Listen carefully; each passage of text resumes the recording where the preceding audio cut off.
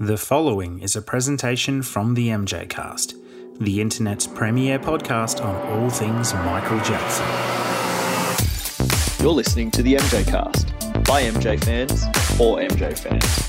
The idea is to innovate, or else why am I doing it? When I create my music, I feel like an instrument of nature. You let it create itself, really. I know I do. And I love to entertain. That's one of my favorite things. I love my fans. Just simply Michael Jackson. Welcome to the MJ Cast, your source of news and discussion on the King of Pop. Hello and welcome to episode 47 of the MJ Cast. It's Saturday, the 3rd of December. I'm Jamin Bull and I'm here with my co-host Q. This is the Dangerous Philosophies of Michael Jackson special with Elizabeth Amisu and Karin Merx, editors of the Journal of Michael Jackson Academic Studies and hosts of the Michael Jackson podcast, The Dream Lives On. Elizabeth, in particular, is author of the amazing academic book, The Dangerous Philosophies of Michael Jackson, his music, his persona, and his artistic afterlife. She holds a master's in early modern English literature from King's College London and is co-founder and editor of the Journal of Michael Jackson Academic Studies. Karin Merx is a classically trained professional musician with a master's in cultural studies and art history. She is also an author and artist who collaborated with Elizabeth on the cover of the Dangerous Philosophies book. Let's not forget, she also works over at the Journal of Michael Jackson Academic Studies and somehow within all of this has found time to also co-host the Dream Lives On podcast with Elizabeth. Ladies, welcome to the MJ Cast. Thank you. Thank you for having us. Oh, it's an absolute pleasure. And believe me, as a distant admirer of everything you guys do over at the Journal and also on your podcast, it's an absolute honor and pleasure that finally we get to join together and do a show. Oh, me too. I was like so buzzed the first time I heard my name mentioned on the MJ Cast. I was like, oh my God, I'm on the radio. Yeah, I think it felt the same way for Q and I when we heard ourselves mentioned on your show. It's always like, oh, the first time I heard my name, I literally just like jumped. I was like, oh my God, someone mentioned me. That's crazy. Yeah, it's a joy to talk to you. Thank you. And it's super. I always find it really, really strange and interesting when I'm talking to somebody whose voice I'm listening to all the time, because I listen to all your guys' episodes. So now that we're actually interacting and I'm asking you a question and you're speaking back to me, I felt the same way when we were talking to Darren Hayes. It's just a really, really weird and creepy, crazy experience, but really cool. It's so cool that you interviewed Darren Hayes. He's a great guy. He's just amazing. A big time Michael Jackson fan. And he used to, I don't know if you guys used to listen to his show, but he used to have a podcast way before he did his current, he has a film review show now. And before that he had a comedy one. But back in the day, like 2 years ago, he used to have a podcast called The Talk Show.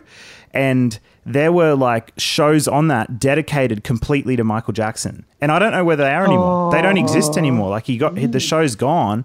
But man, were they amazing. That's how I found out he was a super mega MJ fan. That's such a shame. Like, I know there's a funny thing with me and Darren Hayes because his partner used to be one of my lecturers at university. Oh, wow. No. That's so cool. Really? Yeah, his other half. Yeah. And then I remember 3 years later, they were like, do you know your teacher married Darren Hayes? I was like, no freaking way. That's no crazy. way. And he was. And all of the faculty was at the wedding and stuff. But I love his album, This Delicate Thing We've Made. I think that's one of the best albums and most underappreciated albums ever created. Yes. It is great. And by the way, Q is here. Hi, Q. Sorry, just ignoring you there. That's okay. Oh, thank you. I feel bad. No, it's okay. Oh, that's terrible. I was listening. I love listening in the corner. No, that's so true. That's such a magnificent opus of an album. I love that work from Darren. It was amazing. I just can't understand why it wasn't more appreciated. And I read an interview with him where he was like, maybe I just went a bit too far. But I don't think he did. I think Not it's at all. perfect. No, I think that's a trend amongst a lot of his solo material, is that it's underappreciated. And it's a real shame because even his recent album, Secret Codes and Battleships, is just...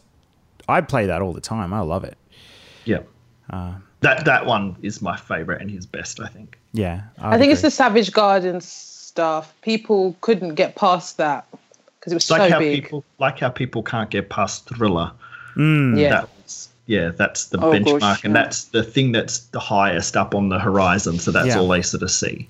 But isn't it amazing that like Michael Jackson had 3 careers, really, like in the Jackson 5, the Jacksons, and as a solo artist, and was able to go to greater heights in each instance. It's, he was able to go past what public perception was of his, work in the previous or prior format and take it even higher. It's amazing.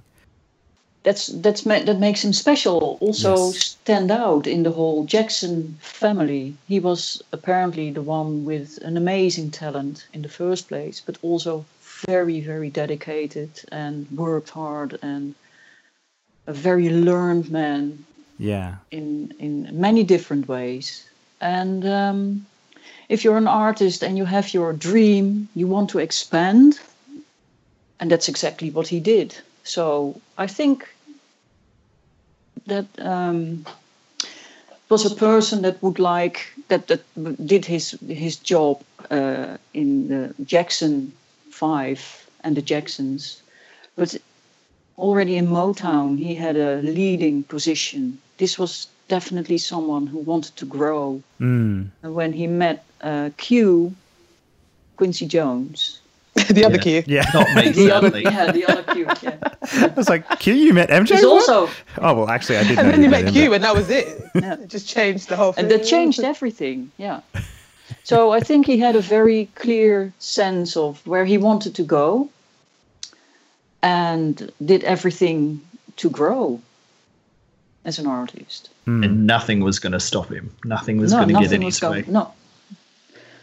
He was and like a that's amazing. juggernaut. Juggernaut, perfect. Yeah. He really was. He Yeah. was not going to be stopped. But it is remarkable. And it's so remarkable that, one of the funnest thing we did, funnest is not a real word. If you can say it, it's a real word. You could say. We did like a biography of Michael's life for the companion to Michael Jackson's studies, and then we published it in Dangerous Philosophies as well. And it was amazing how much was in that life, 50 years, because we compared it to a lot of different other people. So I compared it to like Shakespeare's companion, Arthur Miller. Michael just lived like 3 or 4 different lives in that one existence. Yeah. Yes. Yeah. That's a good way to Yeah. think about it. He lived so many lives in that short time. He really did. He lived many lives, but if you look further into him, and that's what we do, then you see that he was not just a musician and a performer and a dancer. He was so much more. And that makes him so interesting to study anyway, in the first place. And I think that even if he would have, say, Thriller was the best-selling album, and then he got bad. And after that, he would have decided, okay, that was a nice career in music. Now let's start something else. He could have become a filmmaker or even a visual artist. Yeah, well, there definitely was a trend throughout his career where he was trying to edge more towards into filmmaking. He was always trying to get into that. And it's almost like life didn't permit him or allow him to get into that area as much as he wanted to, which is a real shame, I think. So many artists that are successful for one thing wanted to be something else. So many singers wanted to be actors. So many successful actors wanted to be musicians. Yeah. It's a strange thing. But it's not only that. Most of them are. If you look at someone like David Bowie was a trained visual artist, but he became a musician. So you see this often. And I think a lot of artists, Michael included, are more than just one thing. But what Jamin was saying was about, the kind of ways Michael's career, his filmmaking career, kind of got derailed. There was always like a roadblock that came up just about when that door was about to open. Someone would brick that doorway up. I think there's some good stuff in Making Michael on it. Yes, yeah. I know Michael made some not so great decisions as well, like with Captain EO. I don't think he did the premieres and stuff. Yeah. Some of the promotional stuff. Yeah. And they paid him so much for that picture. I think you can really easily get blacklisted in Hollywood. Mm. Even if you're Michael Jackson. Yeah. Yeah, and I think there's another thing. You can be on top of your game in music because you did this since you were born. And then you want to go into filmmaking. But you have to start at the bottom. You can't start at the top. So I don't know what role that played in his career. If he was able to take a step back and then go into filmmaking. If you know what I mean. Yes. Yeah. He was amazing in The Wiz. I love The Wiz. Yes, love. Oh my God, what a performance! I know that it just screened in London at a film festival of some sort, actually, just last week, I think. Yeah, I think Charlie and Smar were going to it, weren't they? Yeah. In BFI? Maybe.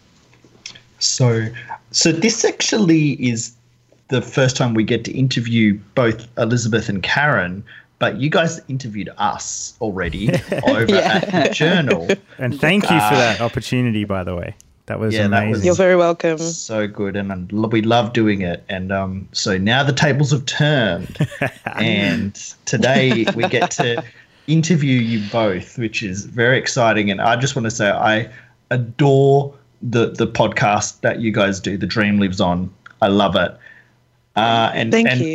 I just wanted to say, I think I will put a note down that I don't want to forget to say something like this, because I think you mentioned after we did the Dangerous 25 roundtable, Elizabeth, that we sort of provided a playground for people to sort of discuss all these ideas. And I sort of had always had this little analogy which involved you guys and like the MJAS and the Dream Lives On. That's like, it's my Michael Jackson University. It's like our it's like our MJ Academy, and it's my school of Michael Jackson. And Karin and Elizabeth, they're like my teachers. They school me on MJ concepts and interpretation and complexities and depth that's not been previously considered by me. Then for us, the MJ cast, we're like the lunch break. We're like the cafeteria. So we're like, yeah, the cafeteria, the on-campus cafe. That's the time that we catch up with the news and the gossip. Well, not really gossip, but the news and all the discussion with our MJ friends. And we discuss what we've learnt. And then Jenkins of Moonwalk Talks, he's like the funny substitute teacher, and and he sort of educates through like exciting and new avenues. So that's sort of how I sort of view this great little community. That's a lovely analogy. Thank you. Yeah. But I just wanted to say that, and I even wrote the note, like, make sure I mention that because, yeah, I really admire and I love whenever there's a new episode, and it's usually when I'm driving and I'm always like, oh, my God, I wish I could, like, write this quote down or something like this, but I can't because I'm driving to work. So, yeah, but thank you for what you do. We really appreciate it. Oh, thank you. Thank you very much. We love that you are enjoying the show and that you're learning stuff. Very much. And, oh my God. Because I always see it's like the BBC 4. I don't know if you have BBC 4 in Australia, but it's like the boring version of BBC where people just talk about stuff and point to statues. Yeah, in Holland this is Channel 3. Channel 3. Yeah, that's more the art and the documentary kind of stuff. It's not even Discovery Channel because that's quite exciting now. No. So for us, it's been No Discovery Channel, no ABC. National Geographic. We have it's like SBS. BBC4. BBC4. Yeah. Oh, SBS. Yeah, SBS is our sort of, I guess, version like that. Yeah. So yeah, we could start. So firstly, wanted to say good evening to you both because it's evening. So thank you for staying up late. Or Karin, goedenavond, Karin. Goedenavond. Goedenavond. What nice, you know Dutch. Oh, only a little tiny bit. So dankjewel. Alsjeblieft. Yeah, I got married in Holland. I got married in Rotterdam. Oh. Yeah, I love nice the Netherlands so much. Whereabouts are you from? Actually, you know what? Let's do the first questions because that will cover that actually. So We'll start now. So we're going to ask sort of, about where you're from and sort of where you were growing up as kids and that sort of stuff. So who would like to go first? I think Karin should go first. Yes, because I want to know where you're from. Well, I'm from Holland. Yes. I was born in a city in the middle of the Netherlands, Nijmegen. And after that we moved to the north of Holland, just above Amsterdam, Heemstede. And then I moved again somewhere else. So I moved a lot in my youth to other places. And I ended up in Amsterdam, where I studied music at the Academy of Music in Amsterdam. Wow. At that time it was Sweding Conservatorium. And so I started my music career. And in 2004, I started with university cultural studies, did my master's, and now I'm working on my PhD. You're so busy. So much going on. So busy, my God. Well, it's nice to do. It's not busy. No, I don't see it as busy. Yeah. What point did you move to London, to England? Like later in your life or like earlier on? I know. I moved here a year ago. Oh, okay. Oh, wow. So recent. A year ago. September 2015. She fell in love, Oh. so that was the problem. Yeah, long distance is hard. Yeah, it's difficult. Then you make weird podcasts over in the car and stuff. You needed to be in the same studio. Yeah, exactly. Yeah. I'm not moving for you, Jamin. Sorry. That's fine. We can continue this, and then I do want to occasionally get together in Brisbane or whatever and do stuff. That would be awesome. Yeah, that will be really good. So I love that. I'm not moving for you, James. Fine. just built a house, not moving. Yeah. And Elizabeth, how about yourself? Oh, well, I was born in Islington in North London. That's on Monopoly. That is on Monopoly. Oh my it's one God, of the it cheap is ones. Not Park Lane. So it was really inner city life, and I was kind of born into a kind of a second generation immigrant family of Nigerians from south of Nigeria. And I had a massive love of Michael Jackson from a very, very young age. And I won't go into the details of my childhood, but it was a bit rough. So I'll just say it was a bit rough. So I really found that my Michael Jackson fandom and my love of his short films and his work was just something really comforting throughout my youth. And so from about the age of 2-3, I was at that age where for me Michael wasn't you know, there's an age when you don't have a distinction between what's in the television and what's in real life. Yeah. Yeah. And so it was so formative for me. And so as I grew older, I had a very rocky relationship with my parents, and I'm estranged from them now, which is a very positive thing, if you can believe that. I ended up going to a British boarding school. I was really good at school. I was just really bright. And I got a scholarship to a British boarding school. And it was like a bit of a Harry Potter. Awesome. Off to Hogwarts. Where Harry goes off to Hogwarts at 11. And I went to boarding school in Sussex. And I spent the rest of my school age there. And my Michael Jackson appreciation was just a very core part of my life. But I didn't have really any friends who were also big fans of Michael Jackson or anything like that. It was just me. And when I was around about 12, 13, I got all the albums at once, which was kind of amazing. So when I was 18, I went to university. I was an emancipated adult. And I did a degree in drama, film, and creative writing. And there's a little story you might not know, but I was supposed to do medicine. Oh, wow. Yeah, and I got into lots of medical schools and everything.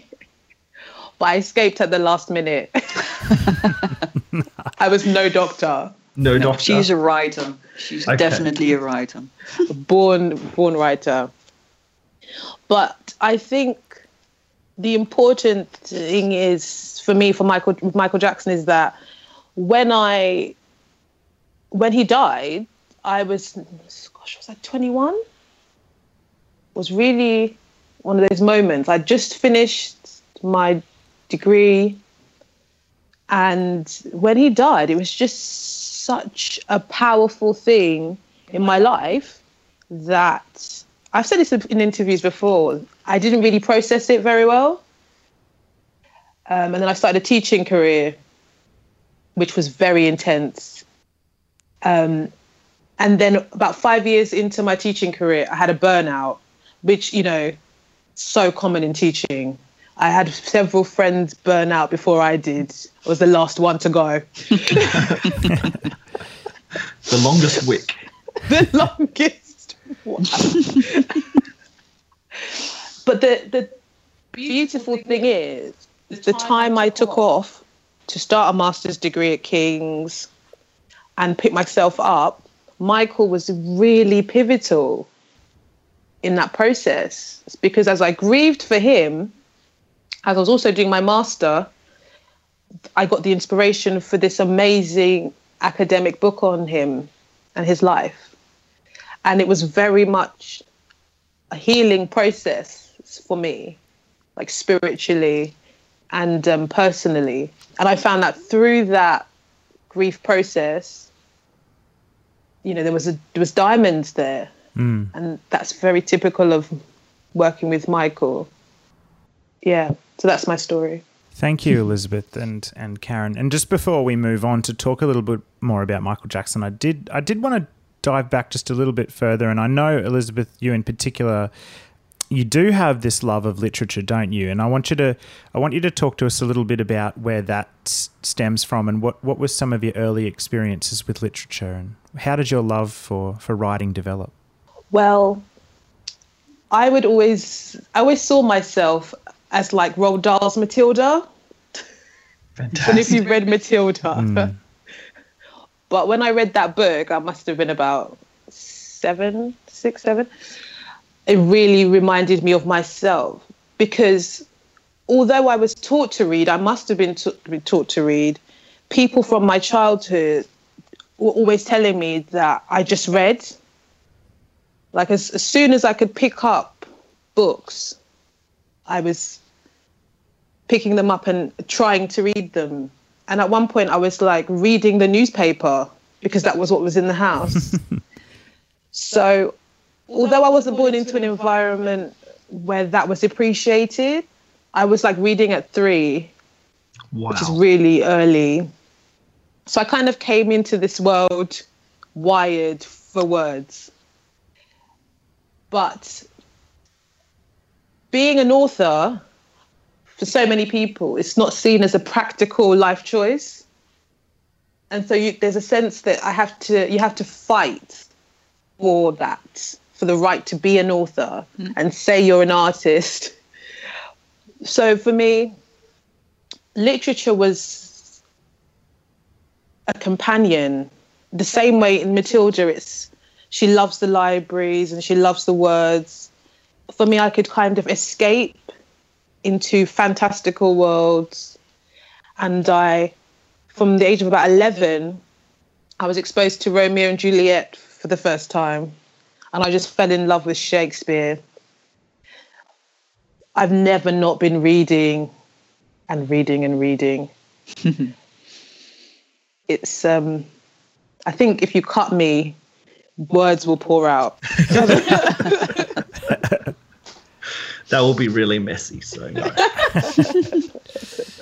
Never get them back in the right order. Nobody try that. Just to check. Wow.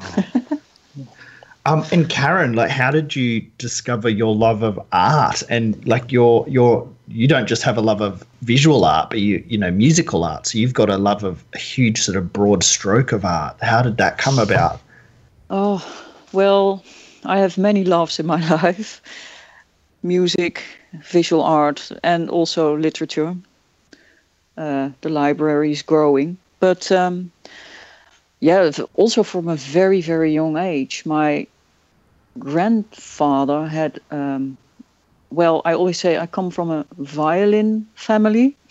They were playing the violin or cello. And so I was always with music. Music was always in my life. And I had this dream from a very young age. I want to become a musician. And at one point, I don't know what age it was, but they tried to give me a violin under my chin, and it didn't fit. An instrument needs to fit you. The instrument needs to fit you like a glove. And if it doesn't, then it will not work. So if you have a child that says, I want to play this, then you better want to play cello or want to play flute or whatever, then go for that, because they know exactly what matches them. And if you force them into something else, it doesn't work. So at one point, the violin didn't do it for me. I now know that the double bass does. But I think I was 9 and I heard a flute and I was gone. I knew immediately that's the instrument I want. I had to wait for a long time because also my youth was rough. So I had to wait for a long time. And then I got this instrument when I was 18 or something. And within 3 years, I was able to go to the Academy of Music. Yeah, and so I did that.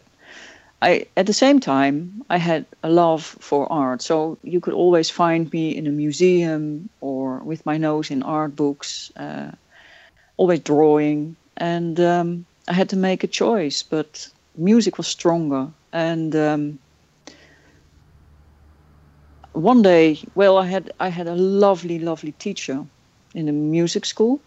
And she said, okay, you want this, I prepare you. And she prepared me. She came back every Saturday, or she stayed an hour longer to prepare me for an entrance exam.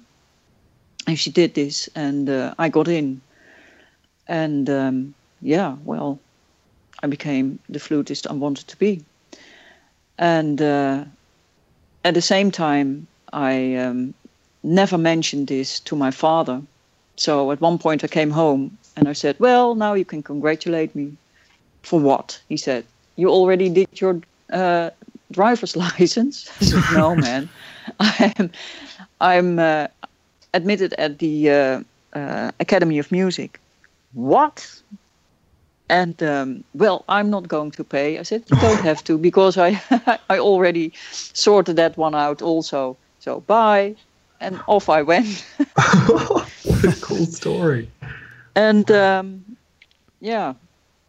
so I did music for a long time, played in ensembles and made music theater for children, which was a big love. And then art came in again. And I really, I learned a lot from someone who taught me a lot. And I went to the art academy, the Rietveld Academy, for an optional training where I learned 17th century painting from a model. So someone is sitting there and then you draw them and then you put it on a canvas and you start painting. And you get these nice 17th century Rembrandtesque paintings. And then I thought, okay, then I became a graphic designer. That's also because I had a burnout from teaching in a music school. And I thought, okay, I have to stop this. I had some private students and I moved away from Amsterdam also. And then I started my career as a graphic designer. Then I went into art and now I'm illustrating. Wow. Yeah. And you say you're not busy. That's how it works. Wow. They're constantly looking at ways to have more time. That's where it is right now. It's like, so I gave up TV. I literally gave up TV just to have more hours in the day. Wow. We don't watch TV anymore. No.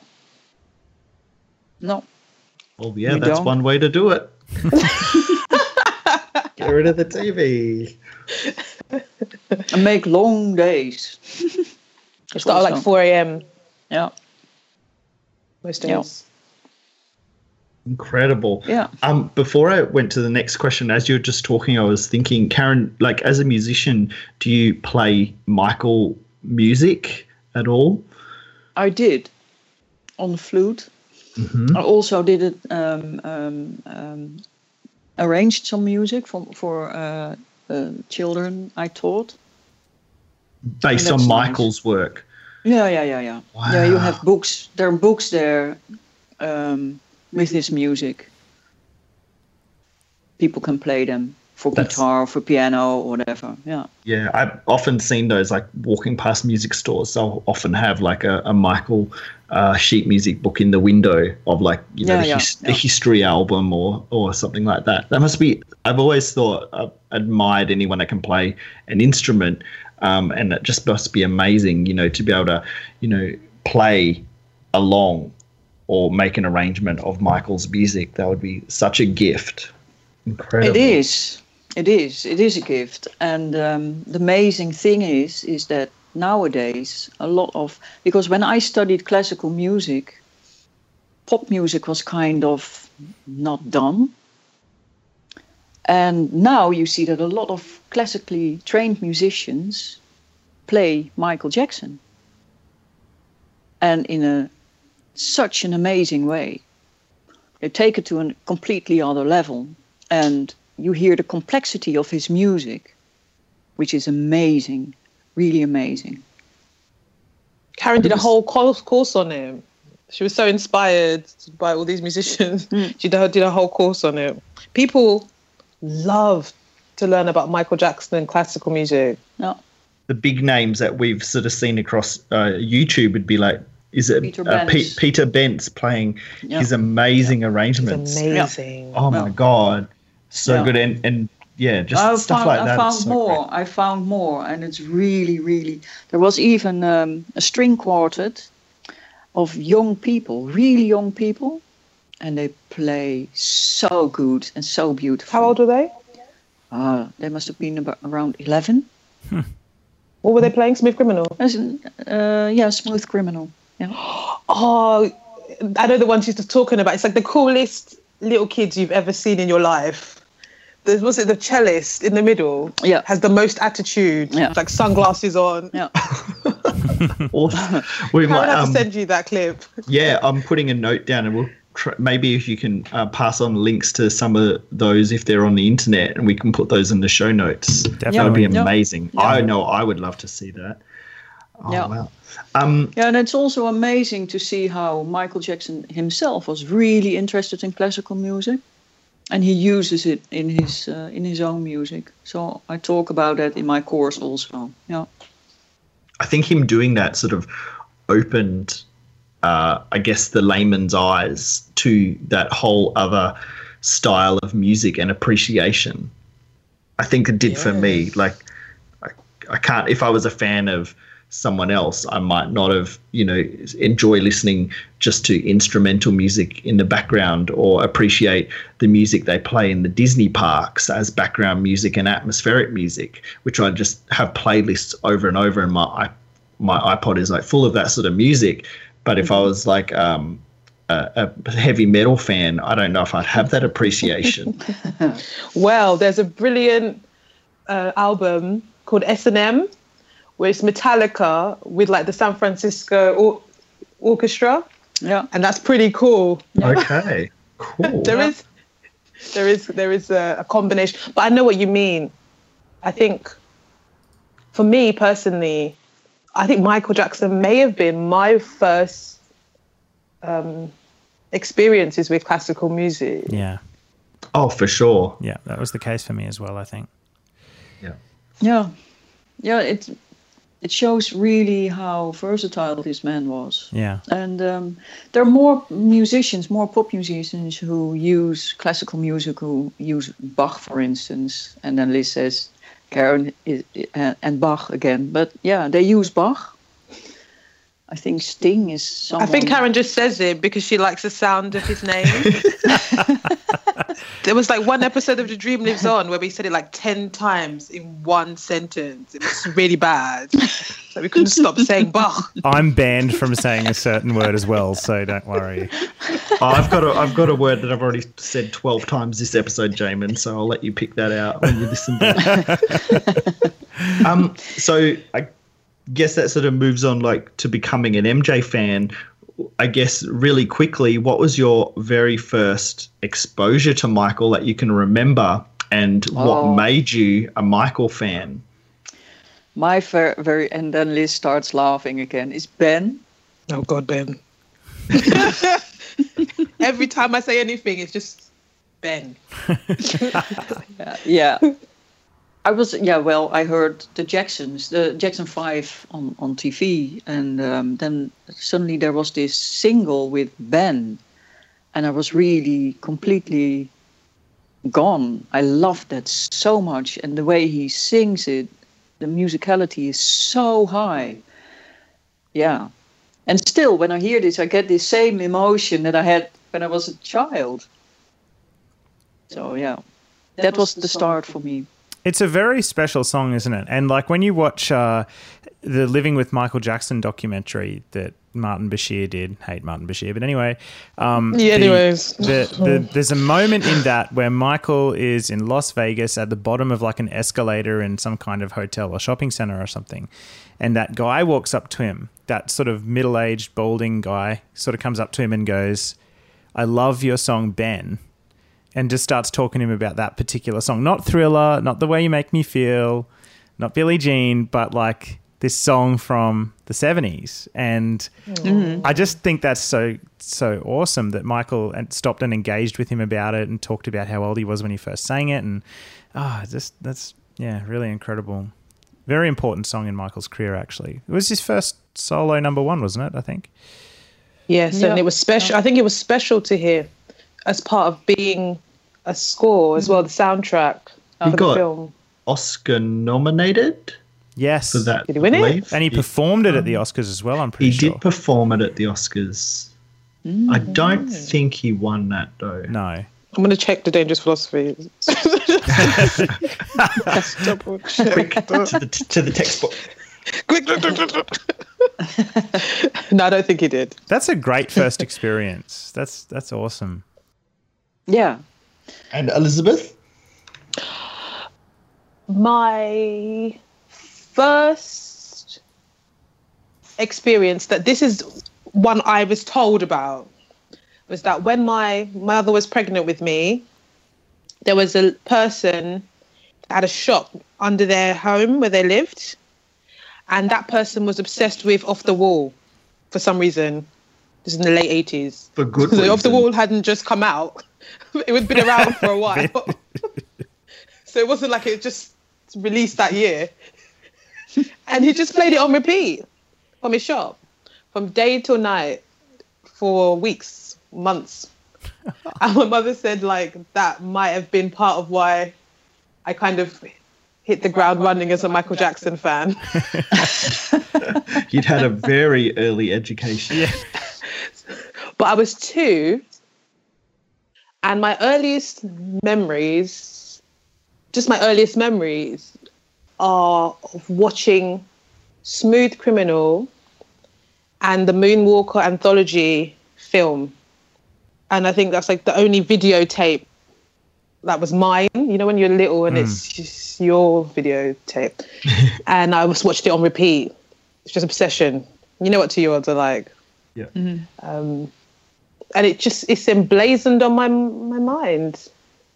There was never a time when Michael Jackson wasn't a big part of my life experience. Well, Elizabeth, I think you win for the earliest Michael Jackson experience. I think Jamin's child might give me a run for my money. Yeah, working on it already. 16 weeks. 16 weeks. Uh-oh, cat's out of the bag now with the audience. They didn't know yet. Oh, no. That's good. On That's social all right. media, they knew. Yes, congratulations, Jamin. Thank you. Congratulations, Jamin. Sorry, I thought it was on social media. Yeah, it It was. on social We media, haven't said but it on the show yet. Yeah, But, not we- everyone that is on listens has the social media. So Most of our listeners Cut it actually out. aren't even on social media. No. It's great. I'm glad people know now. It's okay. Don't worry.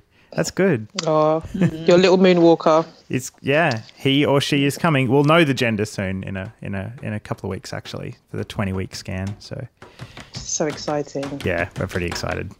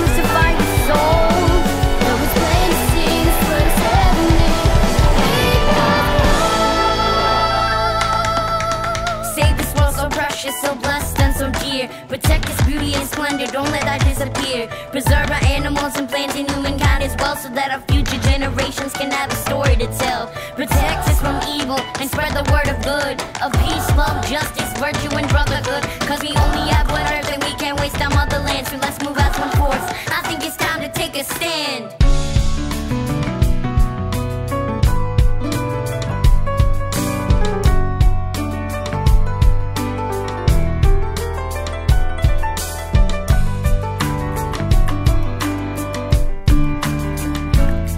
Could fly so high and let our spirits never die. In my heart, I feel you are all my brothers.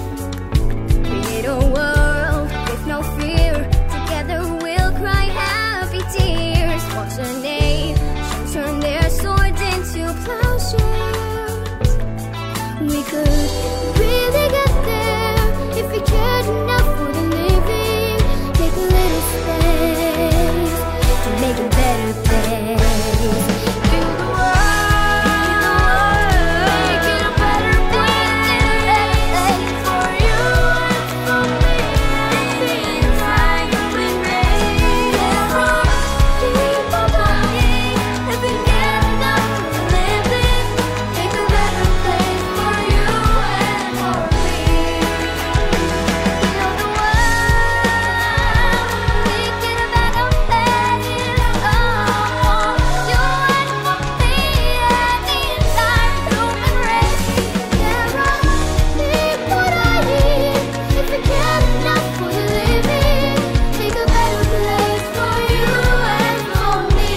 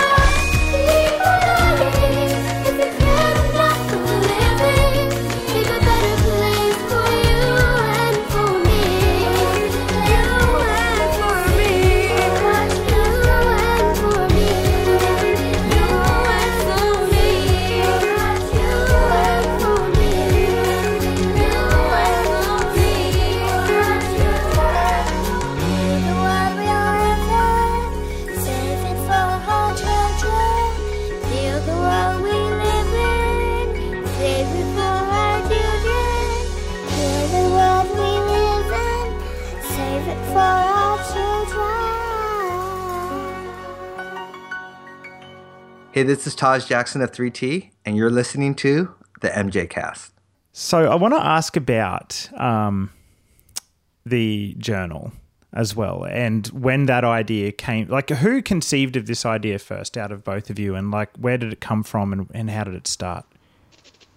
Now, this has been a big argument between us for a few years now. Because I think what came first, the chicken or the egg? I believe that I had the idea. But the truth of the matter is it wouldn't be here without Karin, because I had no way of implementing it. So it was... Yeah, it was more that we talked over Twitter because of Liz's first article, Throwing Stones to Hide Your Hands. Yes.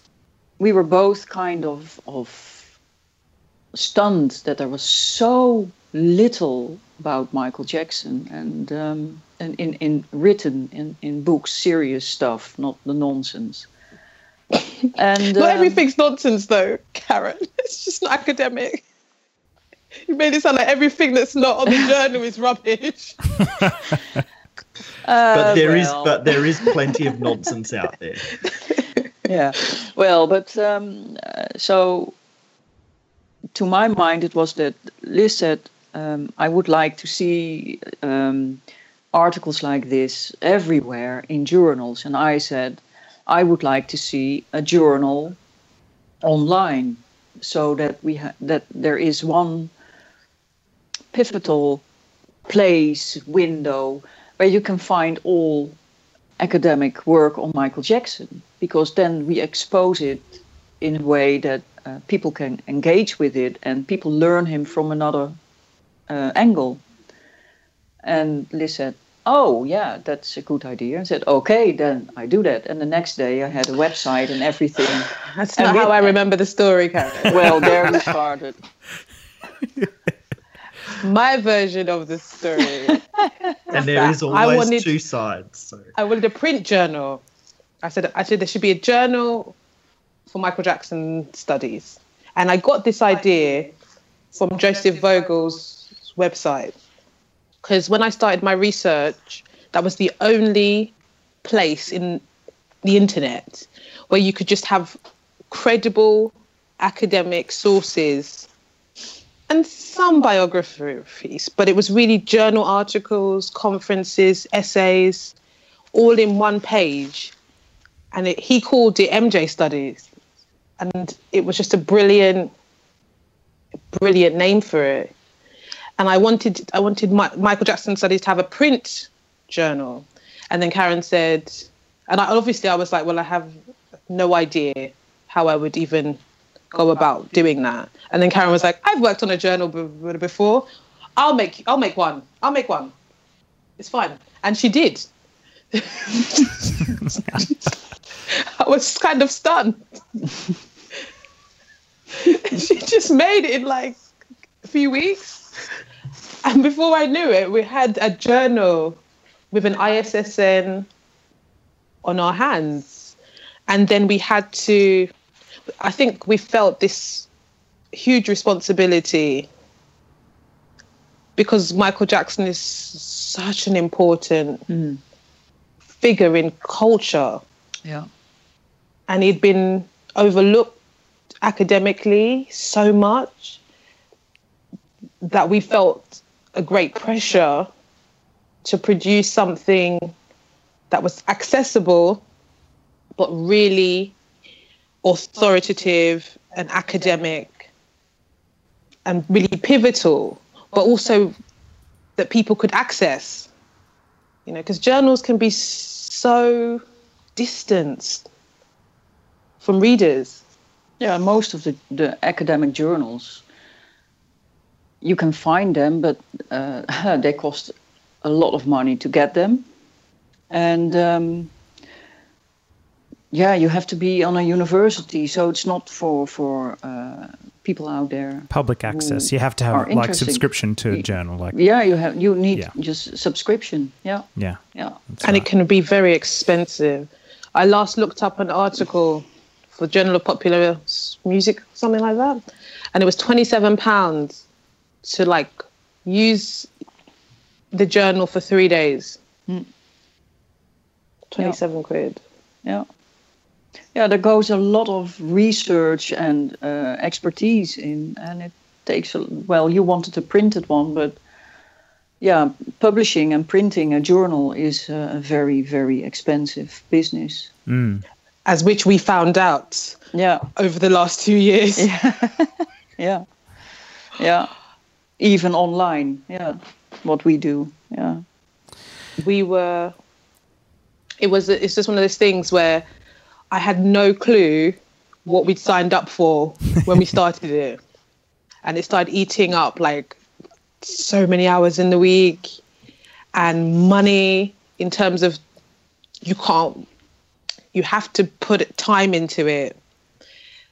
And it was just the average journal of this size and scope costs like about £10,000 a year to run. Yeah. And we do it, on the grace of the universe. Yeah. We thank the universe regularly. How come it costs that much money to run? Like, obviously you'll have website hosting, but I know that's not £10,000. So why does it cost so much money to run the journal? Well, the main thing is it's the range of content we have. So it's just really time intensive. Yeah. When we started, I was working on the journal 20 hours a week and writing my book and working.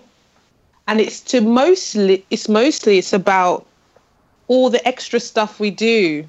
So we have a podcast, we have academic reviews, we have lots of courses, we have academic publications.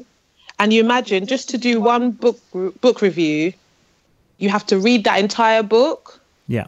And you have to spend several days honing a book review. Then it comes to me and I do editorial. Then it goes back to the person who wrote it and they have to make the changes. Then it comes back to me again and I have to proofread, schedule the whole thing up. And we have like 6 to 8 of these things coming out a month. Yeah. And then, oh my gosh, editorial is the biggest expense, for a journal. Yeah. One of the things I did this year was the transcription of our Prince and Michael Jackson episodes. Yeah. And it just took like a whole week. Yes, yeah. To just transcribe. It was a whole week. We've been asked that as well. People have contacted us and said, can you do transcriptions of your episodes? Mainly, actually, we were asked by somebody who was hearing impaired. And, geez, I'd love to, but the amount of time it would take. Especially for our long, a 3-hour episode is like almost a short episode for us. Yeah, exactly. Yeah, that takes a lot of time. And I know that Liz is really quick in typing, but then still it's a lot of work. And during transcriptions, you edit immediately. So, yeah, takes up a lot of time. And then we also have the context you have to keep and outreach. Yeah. So we do all our content is independently provided. So we don't have any affiliation with universities or the estate or anything like that. Yeah. So we're completely impartial, which means a journal, which would usually have at least 12 to 20 people working on it at any time, is just me and Karin. Yeah. I think Michael Jackson fans really, especially Michael Jackson fans who want to study and learn, need to recognize and realize how lucky we are to have this resource at our fingertips online, really. I mean, what other artists out there have basically an academy online offering tertiary level qualifications, really? I just don't think it's out there. And this is a great, great initiative. And I want to thank you both for bringing this to the community. And it's clearly there's a hunger for it. And it's a great success and well done to you both. You're so welcome. You're so welcome. There's been moments where I've just felt like, is anybody reading this? Yeah. Are there people out there? Yoo-hoo. I'd like to know what sort of, and I do have a couple of questions coming up, and I do apologise, Elizabeth. We will get to the Dangerous Philosophies book soon. I'm just so curious about a lot of these things to do with your website. I've got a couple of questions around how it all works, because it is a website that is very, very complex. Like when you go there's a lot going on. There's a lot of tabs. There's a lot of different sections you can go to, and as much as of a brilliant website as it is, I will say it can be a little bit daunting for somebody going there for the first time, trying to find out where to go and what to do first. So I want to know, could you sum up for a listener, in a nutshell, what are the different things you guys actually offer on the journal? Because I hear you talking about the journal, I hear about the companion journal, I hear about the reviews, all different kinds of things. What does it actually offer in a nutshell?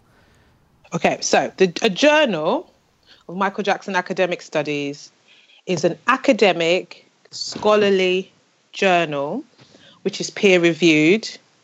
And it's basically, that means it's a place where academic writing and scholarship relating to Michael Jackson can be accessed.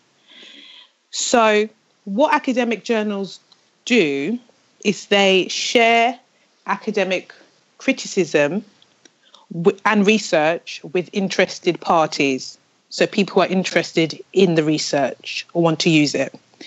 Now, we present the research as books, courses, events, essays, teaching resources, columns, articles, book reviews, academic podcasts, and original research. And in addition to this, we also publish author interviews. I just want to go a little bit further just to say why Michael Jackson needs this so much. Please. Because books on Elvis Presley alone outnumber the titles on Chuck Berry, Aretha Franklin, James Brown, Ray Charles, Marvin Gaye, Stevie Wonder, and Michael Jackson combined. Whoa. So if you look on any academic database, your university library, British library, any uni library, and you search Michael Jackson, you will find books, articles in the single digits. But if you searched Madonna or Elvis, you would find hundreds. So what's happened is that critically, academically, Michael Jackson, before the journal, was dying. He was disappearing into the ether. Because I know from my research, what lasts hundreds of years is those books in those libraries. Yeah. And Michael wasn't getting those kind of books. Moonwalk was the only book about Michael Jackson I could find in the British Library. Just one. Wow. That's so shocking. It shocked us. Yeah. It did. It really did. Yeah. It definitely a worthy cause, absolutely. Yeah, and that's why Dangerous Philosophies is so big. Because there were so many aspects of Michael's career on which there were no articles, essays, books ever written on at all. So a bit of advice, if you get to the journal, we have tightened it up a bit. It was just way too much going on.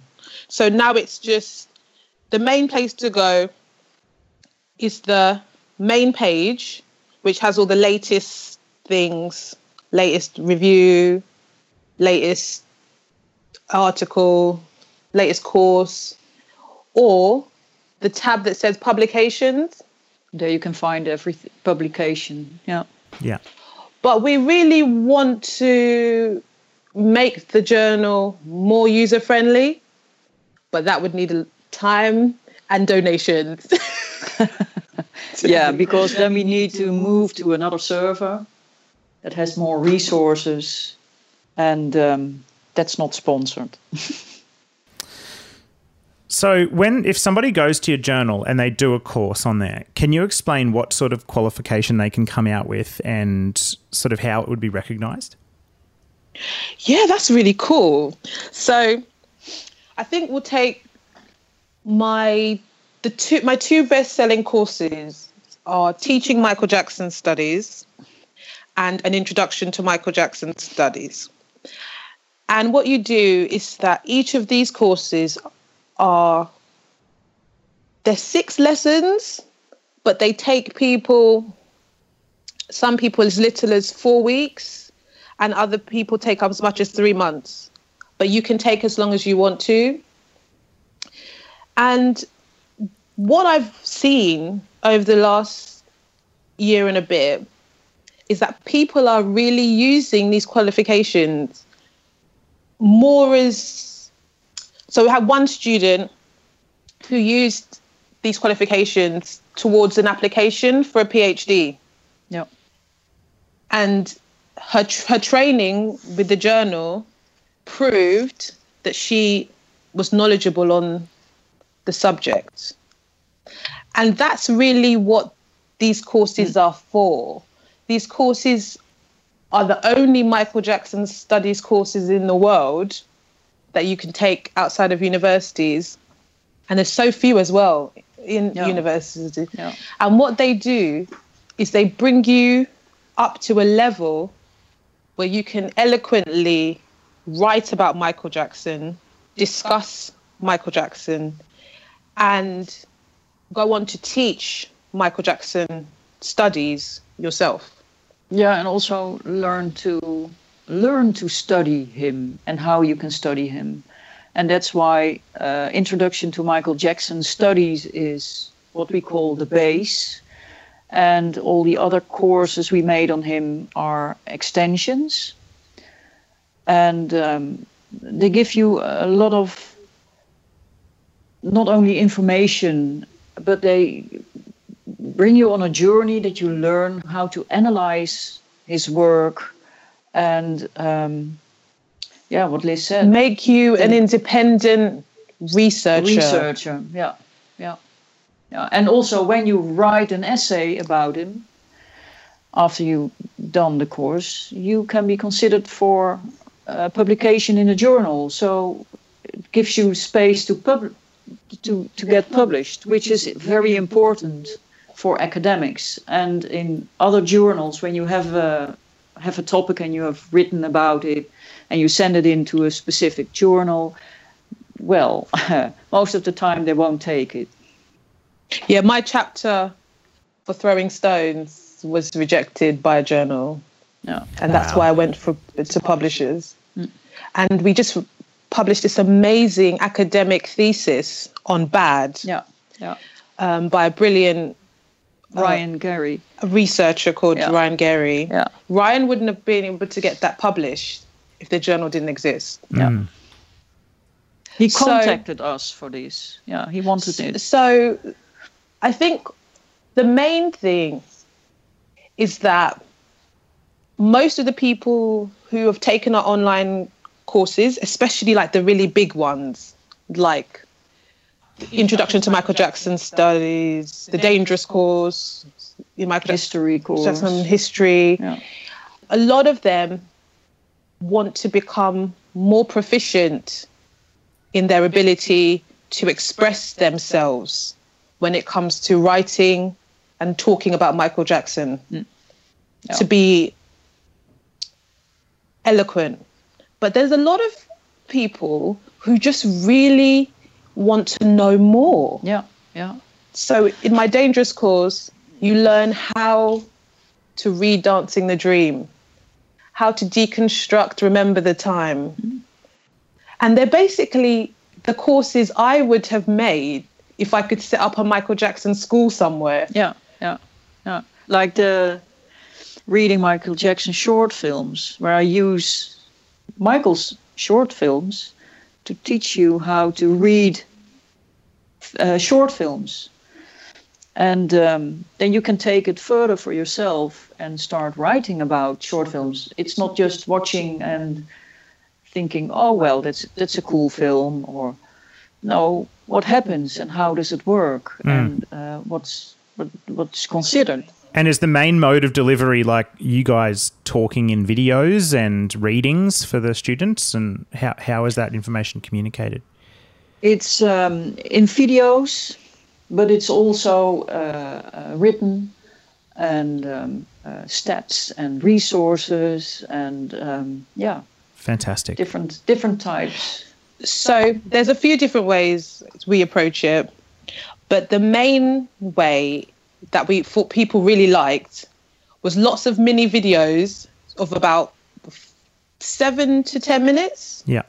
Of like a little lecture with the teacher, with tasks and like explanations. But I always really like to give readings, podcast episodes. I give a lot of articles and essays as well. So if you look on onlineartseducation.co.uk, each course would tell you in detail what's in it, like every lesson. So if you go to, for example, You could do michaeljacksonstudies.org/teachmj.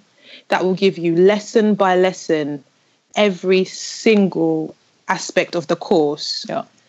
And most of our courses have about 30 to 40 aspects of Michael's career. Or so, for example, the teaching one has loads of resources as well.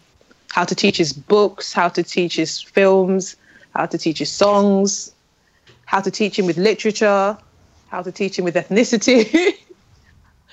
Yeah, because we knew that we were only going to get one shot at making this kind of content.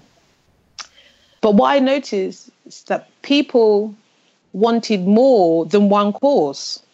So even though the value of the course is like high, it wasn't in keeping with what made me and Karin feel good to sell the courses for the price that they should be sold for. You know, people were writing to us and saying, I wanted to buy like 4 and I can't do that. It's like way too expensive. So we brought them down, most of them, to a really affordable price. Yeah. We just want people to be able to learn. Just for like the sort of, I guess, general fans that are listening and are sort of not understanding this whole other side of not just a fandom, but an appreciation and education of an artist.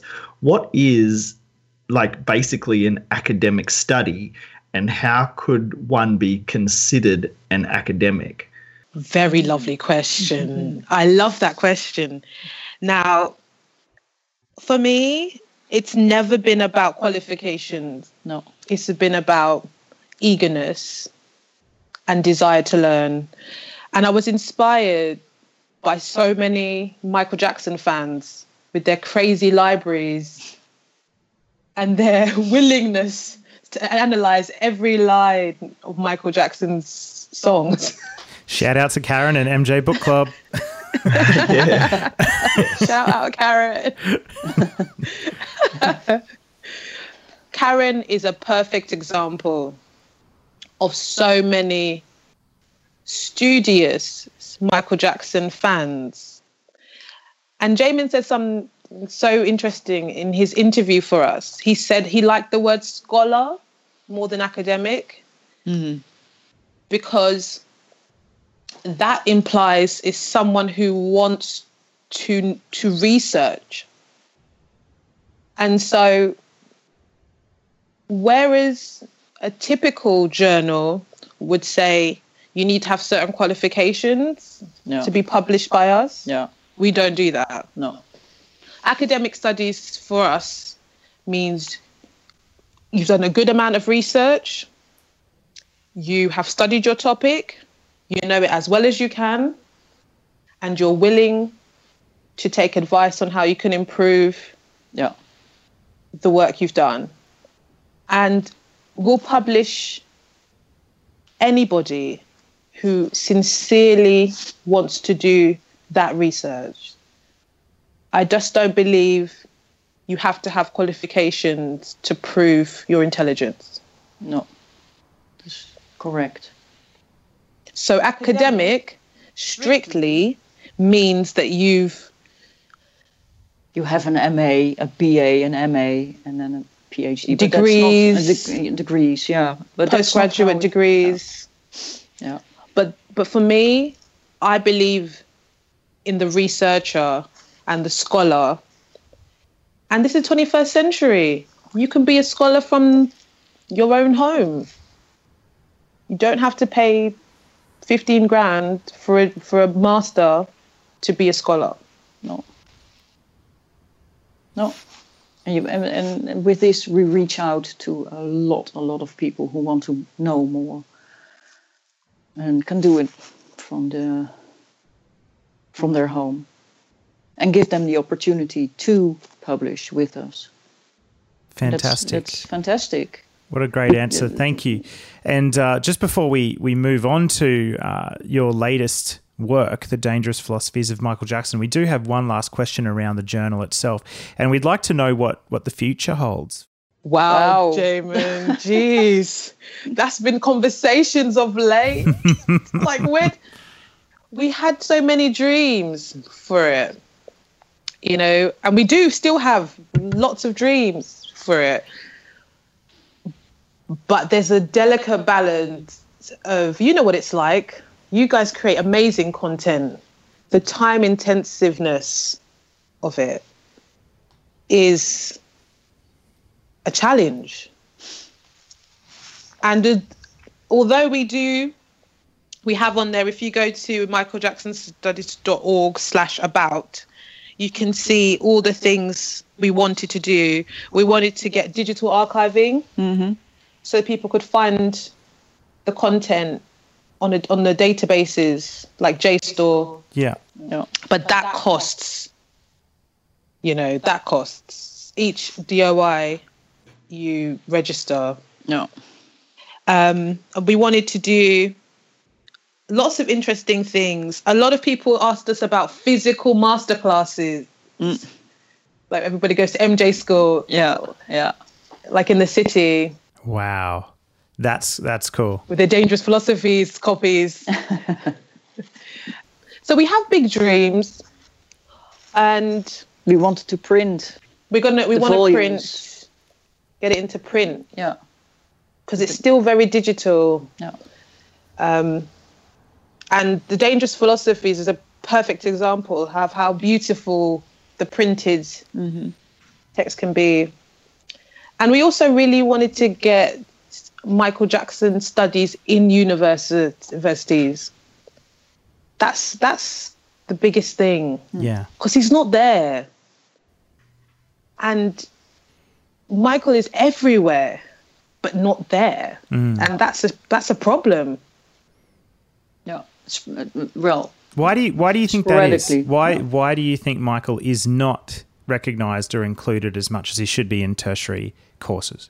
It's to do with the fact that he's been stigmatised with bad press, and academics are as easily influenced as anybody else.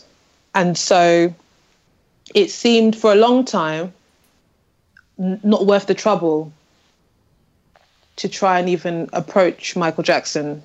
Do you think as well, like on the Dangerous 25 roundtable that we held, we talked a lot about James's analogy of Trojan horses, of Michael packaging things in what can appear like superficial pop outer frameworks, but there being really deep messages within them. Do you think he contributed himself to there being a lack of recognition in universities because his albums and his songs can often come across as very, very pop and rooted within the time periods they were created? Like very commercial products. Let's take Ghosts, for example, the Ghosts film. That's deep. There's a lot of really, really deep stuff going on in there. But there's also a lot of incredibly corny, cheesy 90s jokes all the way through it. And do you think that his reliance on making something commercial and popular ultimately hurt his credibility academically? No, I don't think so. I think it did. No, I don't think so. Okay, we got a difference in opinion here. I got to hear both sides. Which I love. It's so good that we get these different opinions. I don't think so, because even though popular music studies are reasonably young, when you listen to his music, even that you know that it's pop music and it seems superficial. When you are an academic and you do, for instance, musicology, and you listen to it, you know there's more. And it's interesting to me that when we started the journal, we were looking for people who were writing about him, and we found an academic like Michelle Wallace, who had written a piece on him. We found a book written by a German philosopher. And people were interested, but I think the whole bad press he had gave him this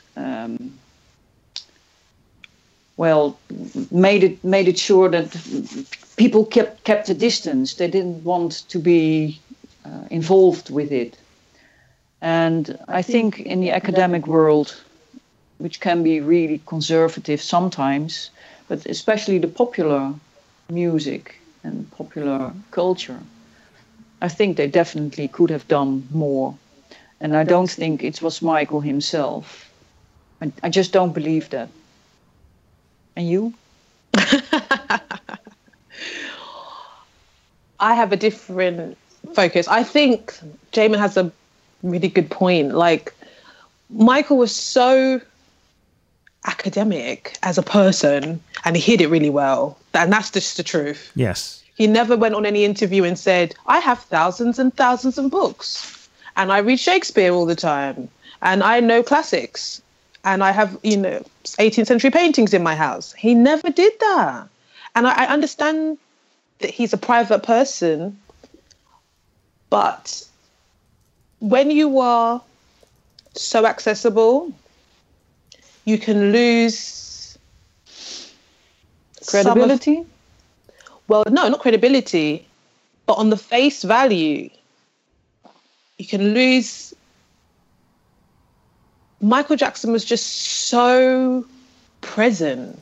Thriller sold like kettles and, washing machine. It didn't sell like an album, like a luxury item. It sold like a staple item, like something you get from IKEA.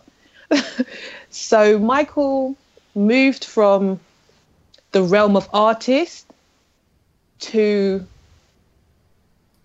I call it simulacra, but he basically became closer to, a utility than a person. He became like Mickey Mouse, like a brand. He stopped being a human being and an artist. And if you're not a human being and an artist, you can't be studied. That's interesting. Very interesting. That's very interesting. But I see two things. You see, on one hand, you see Michael Jackson, the artist. On the other hand, you see Michael Jackson, the brand.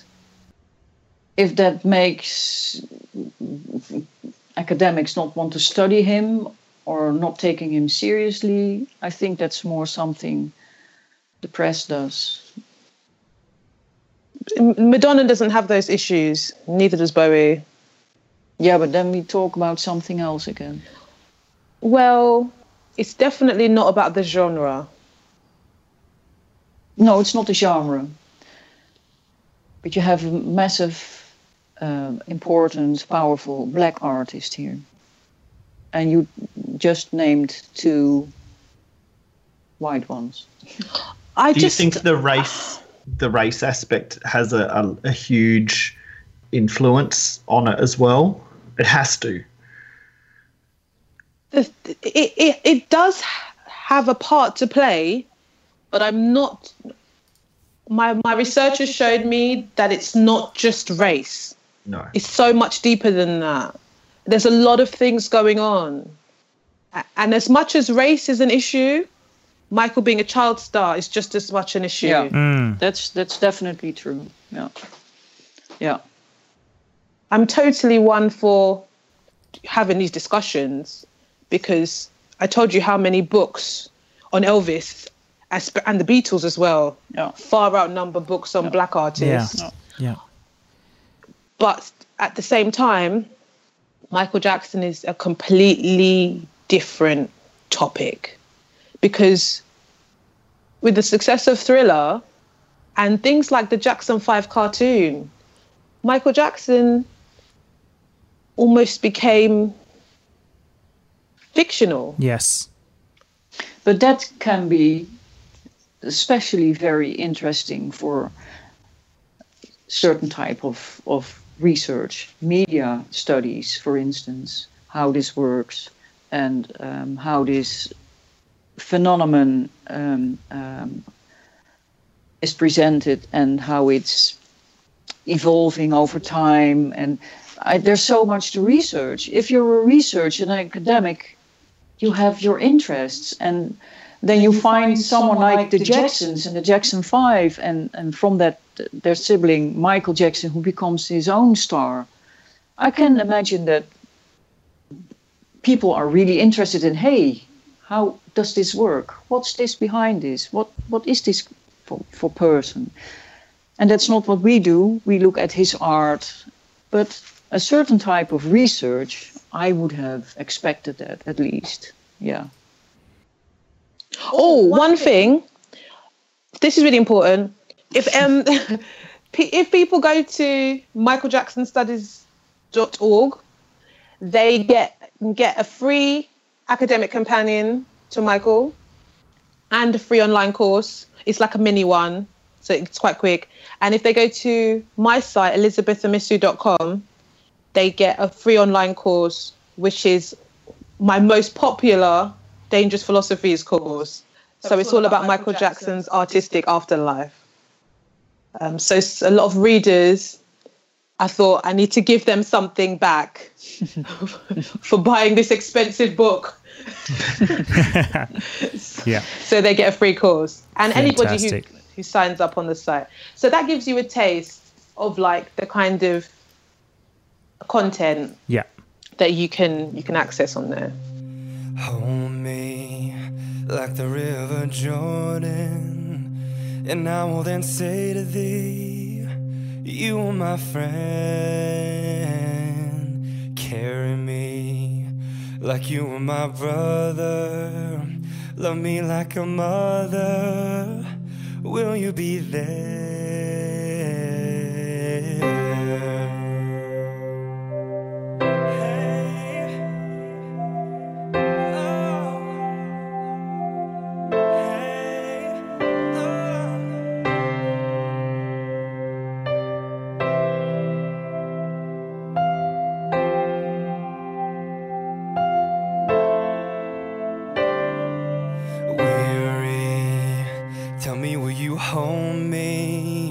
When wrong, will you scold me?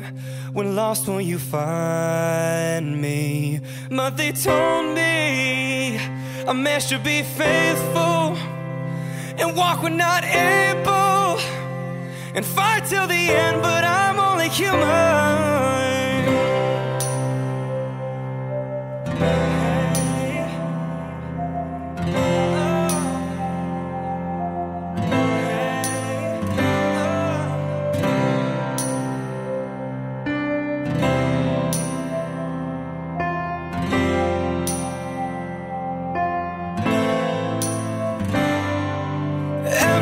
Taking control of me. Seems that the world's got a role for me. I'm so confused. Will you show to me? You'll be there for me and care enough to bear me. Show me. Show me. Yeah. Carry me there. I'm only human.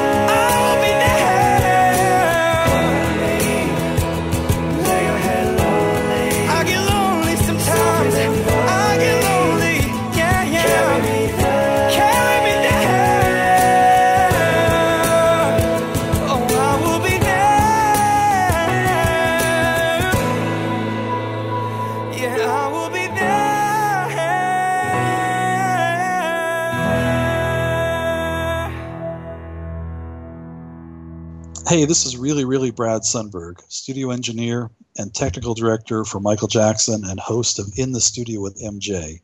You're listening to the MJ Cast. Well, I think it's time now where we start talking about your latest product that's hit the market. Something that's very exciting for Michael Jackson fans all around the world. I mean, there's many books that come out about Michael Jackson every year.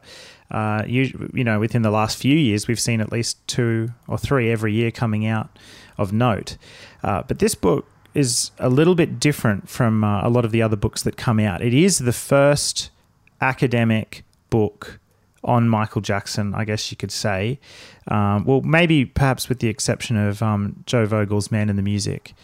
But it is a book that has caused a lot of discussion, positive discussion, because it's a book that people can use as reference material when they're doing their own research.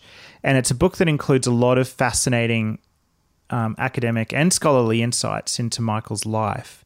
I want to know a little bit about where this book came from. Elizabeth, were you writing the book prior to the journal, I guess, or did the journal come first? What came first? And we've got to admit, and this is a bit of a confession, but Q and I haven't read the book. It's not because we haven't wanted to either. I'm really sorry about that. I just haven't not had the finances to buy the book. It is definitely on my list to add to my library. I have a home library. Michael has about 3 shelves in it at the moment, and it's not because I haven't wanted to read it, Elizabeth. So don't ever think that. Okay, all things in good time. All good things in good time. That's right. So but we did want to admit.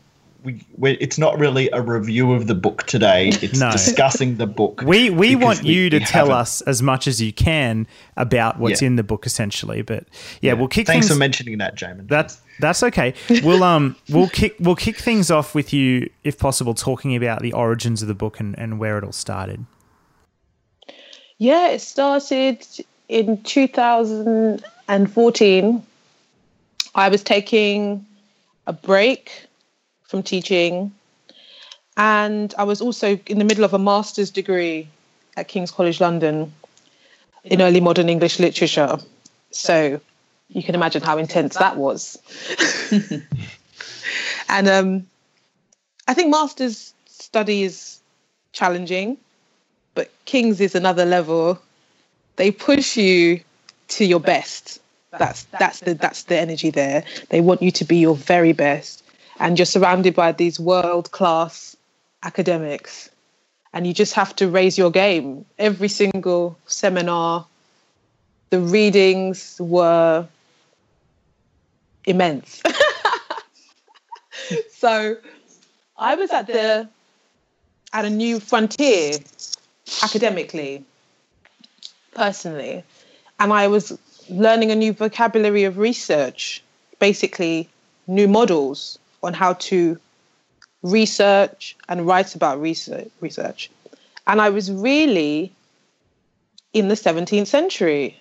Like, the funniest thing about me is that most of the time I like perusing my 17th century texts at the British Library. And I'm talking 400-year-old books. That's what I like to research. So when I turned my attention to Michael Jackson, there really wasn't a game plan in mind. It evolved. It really did. So I was doing that research, and then at the same time, I was doing my whole Michael Jackson grief process that I'd put off for like 5 years. And this was around the time Escape came out. It's that right time, the Escape album. So Michael was everywhere again, the hologram, that stuff. So Holosham. Holosham. People were like, who is that? Pretty much. Ernest Valentino. Someone said somewhere on the Twitter that they had a dream and the hologram came after them. And it just made me laugh so much. That's amazing. What a great Halloween. It was like a nightmare. Kind of. I would be running like Michael from those dogs in Moonwalker. Oh, that's gold. And someone else said that they had a horrible nightmare and the hologram went on tour. Oh, that's like reality, I reckon. Yeah, I reckon that's in where the we're next going. 2 years that will come true. It's already in the Hologram went on MJ1. tour. It's in the MJ1. So Oh gosh. we'll get a touring Cirque show with the hologram out the front, I bet. I hope Cirque don't do it. Don't lower yourself, Cirque. My God. Gosh. But one of my friends did ask me, who is that? Who is that? I was like, that's Michael Jackson. I'm like, nope. It's not. I've often Someone thought else. it could be an interesting thing to go and see, like, for example, the This Is It. They could do like a once-off This Is It concert with the original band and everything, but have the hologram doing it. And it would just... I don't think it should happen, and I think it'd be horrible, but it's interesting to think about how close they could get to bringing a posthumous project to reality. Like, but I hope they don't do that. Well, J.K. Rowling has, in theory, in Harry Potter, and it reminded me of those kind of... They're basically reanimated corpses. And it was just a bit wrong. Yeah, it absolutely, it feels wrong when you watch it. It feels really, really... It's like Frankensteinian and weird and wrong. Yeah, very much like that. If they were using actual footage of him, Yes. that would be different, I think. Yeah, I agree, Q. If they could somehow take the original footage of Michael from his actual shows and then turn it into a 3D hologram, awesome, done. I'm there. That's what I thought they were going to do. No, what they did with... Technology is not up to that yet because I the don't film... think that's possible. You guys Not know how yet, they made the yeah. hologram, right? I think they just recorded some guy dancing. Yeah, and they then just that was the CG'd. hologram. They got a dude, Ernest Valentino. They got a guy, like an impersonator, to do MJ's moves, and they just did a computer generated 3D head on top of him, on top of his body. Oh no! Like Avatar head, sort of. From that movie. Weta, like the Weta digital guys could have done better than that. Yeah, They totally. invented Gollum. Yeah. They could do Michael easily. Yeah. They invented half the characters in that film. Yeah. You know, if they really wanted to make Michael, they could have made Michael. It's not like... It was a cheap thing. No, I don't know. I think... Yeah. I don't think Sony and the estate are all about putting money in to make things really high quality, though, myself. But I don't know. We digress. So anyway. the book... The beginnings of a book. Yes, you were talking about the origins of the book. So I was doing my grief process, which was on a massive delay. And I had to do all the things. Like I hadn't seen the funeral. I just didn't know anything about it. Like I didn't even know that Man in the Mirror went to #1. You know, I was teaching full time.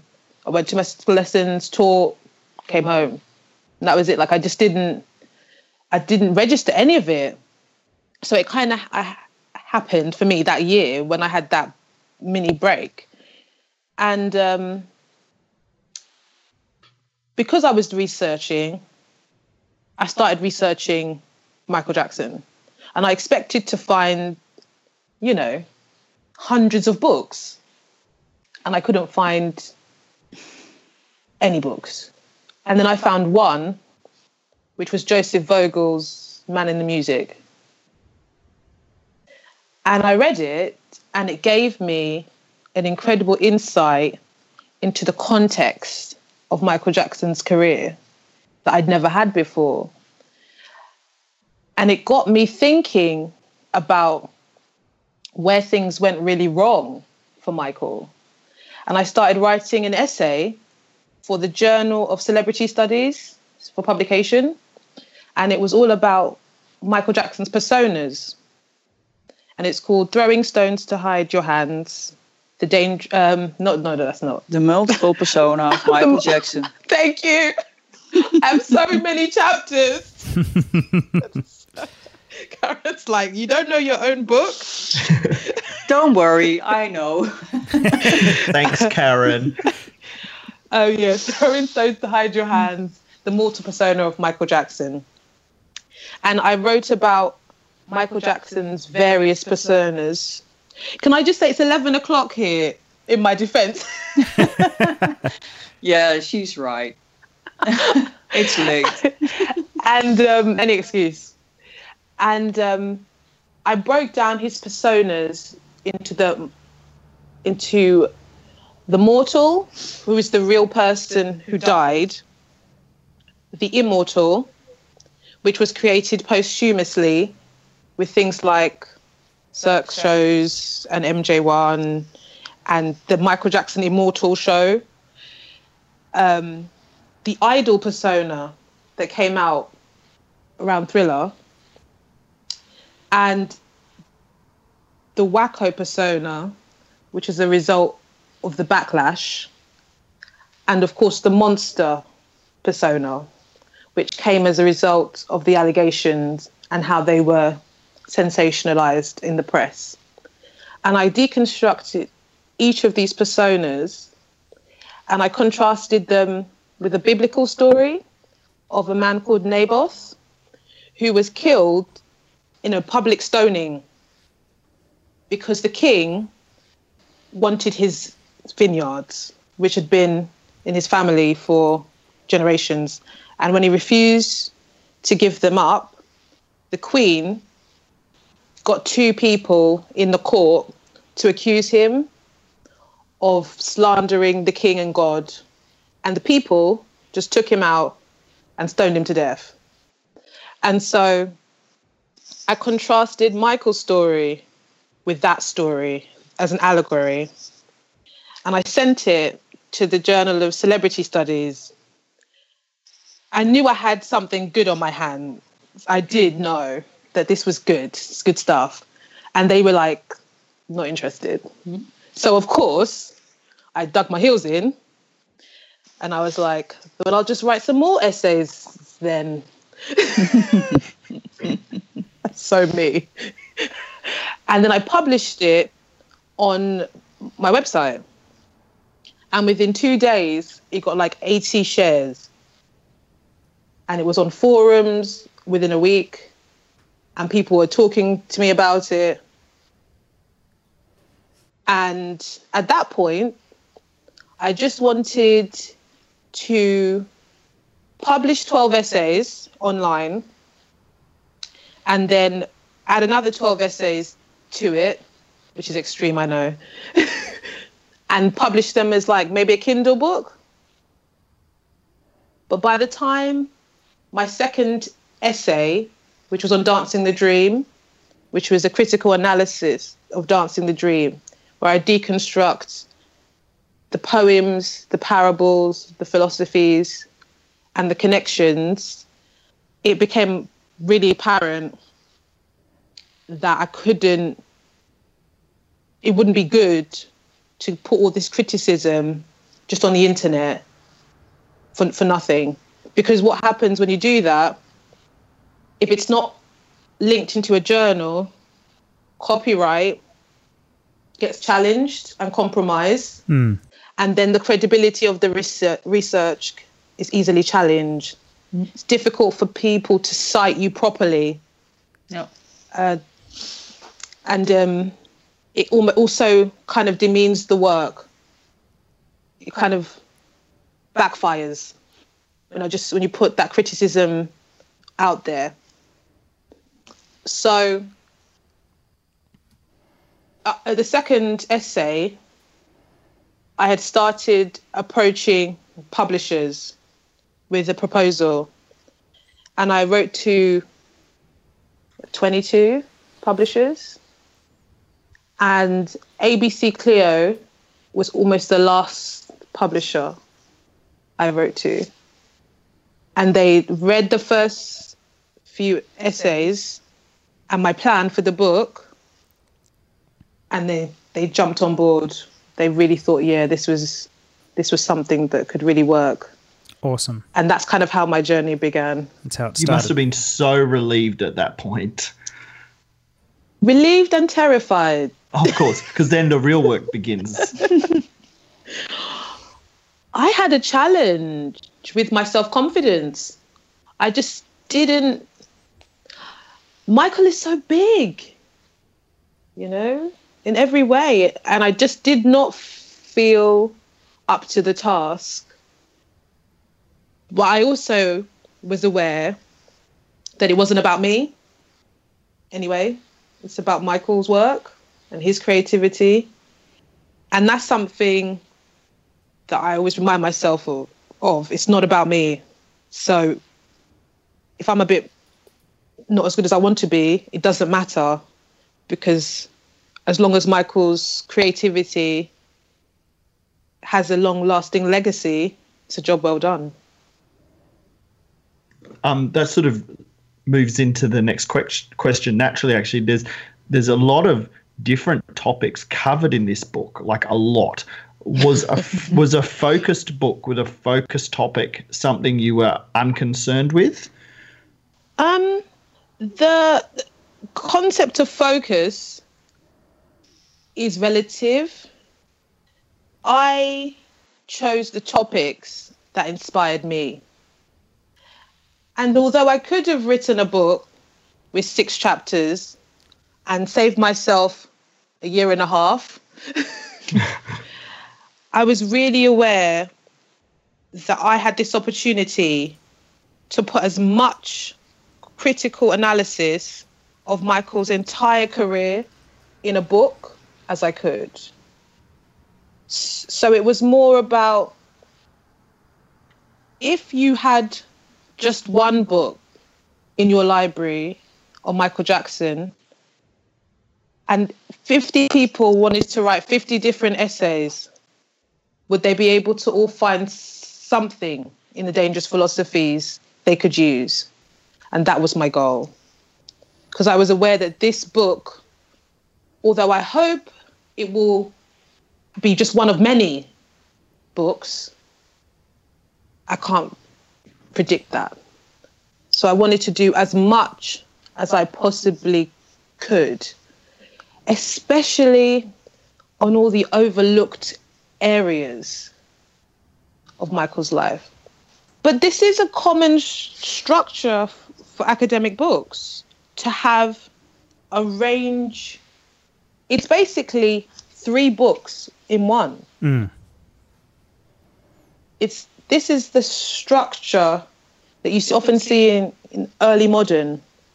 But what usually happens is each part of my book would have been a different book, and each essay would have been written by a different person.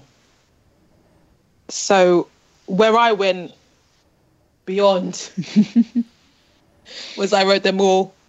I want to ask you guys about the pricing of the book. So I'm on Amazon.com right now, and if I were to buy a copy right now in Australia, it would cost me $73 for a hardcover, and if I was to buy a Kindle version, it would cost me $57.37. Now, I'll admit, when I first, because I desperately want to buy this book, but we're just about to move house, so I've got a lot of money going towards that at the moment. But when I first heard of that price, I was a little shocked. And I'll admit, I spoke to Q and I was like, Q, oh my God, that's so expensive. And I was like, I can't afford that right now. How are fans going to afford this? And then Q came back and said, dude, just hang on. This is academic textbook pricing. I was like, that's so true.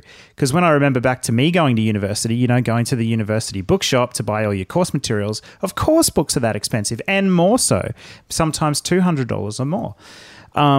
So could you, because I know from looking at Twitter and Facebook and social media and everything, literally the only criticism I can see of this book is the price. And I think it's a little bit misguided or misplaced in a way. So would you be able to talk about your decisions around the price? Or maybe they weren't your decisions? No, they're not. I think what I love is that how you two cottoned on straight away that this isn't like any other book on Michael Jackson that you may have come across. This is a book on Michael Jackson that your university professor would purchase to teach a semester course. So it's one of those things that I was so aware of in the beginning and I was concerned about.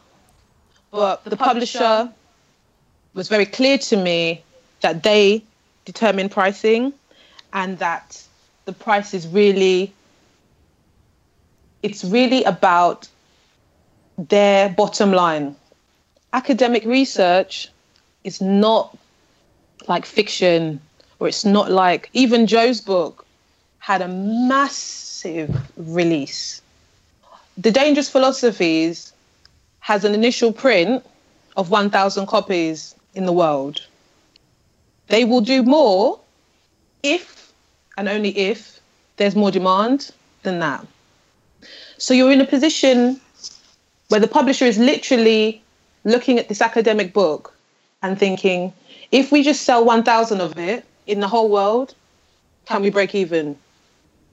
So this is why you find the really popular academic books have like 2nd, 7th, 20th printing, because academic books do not have that massive print run.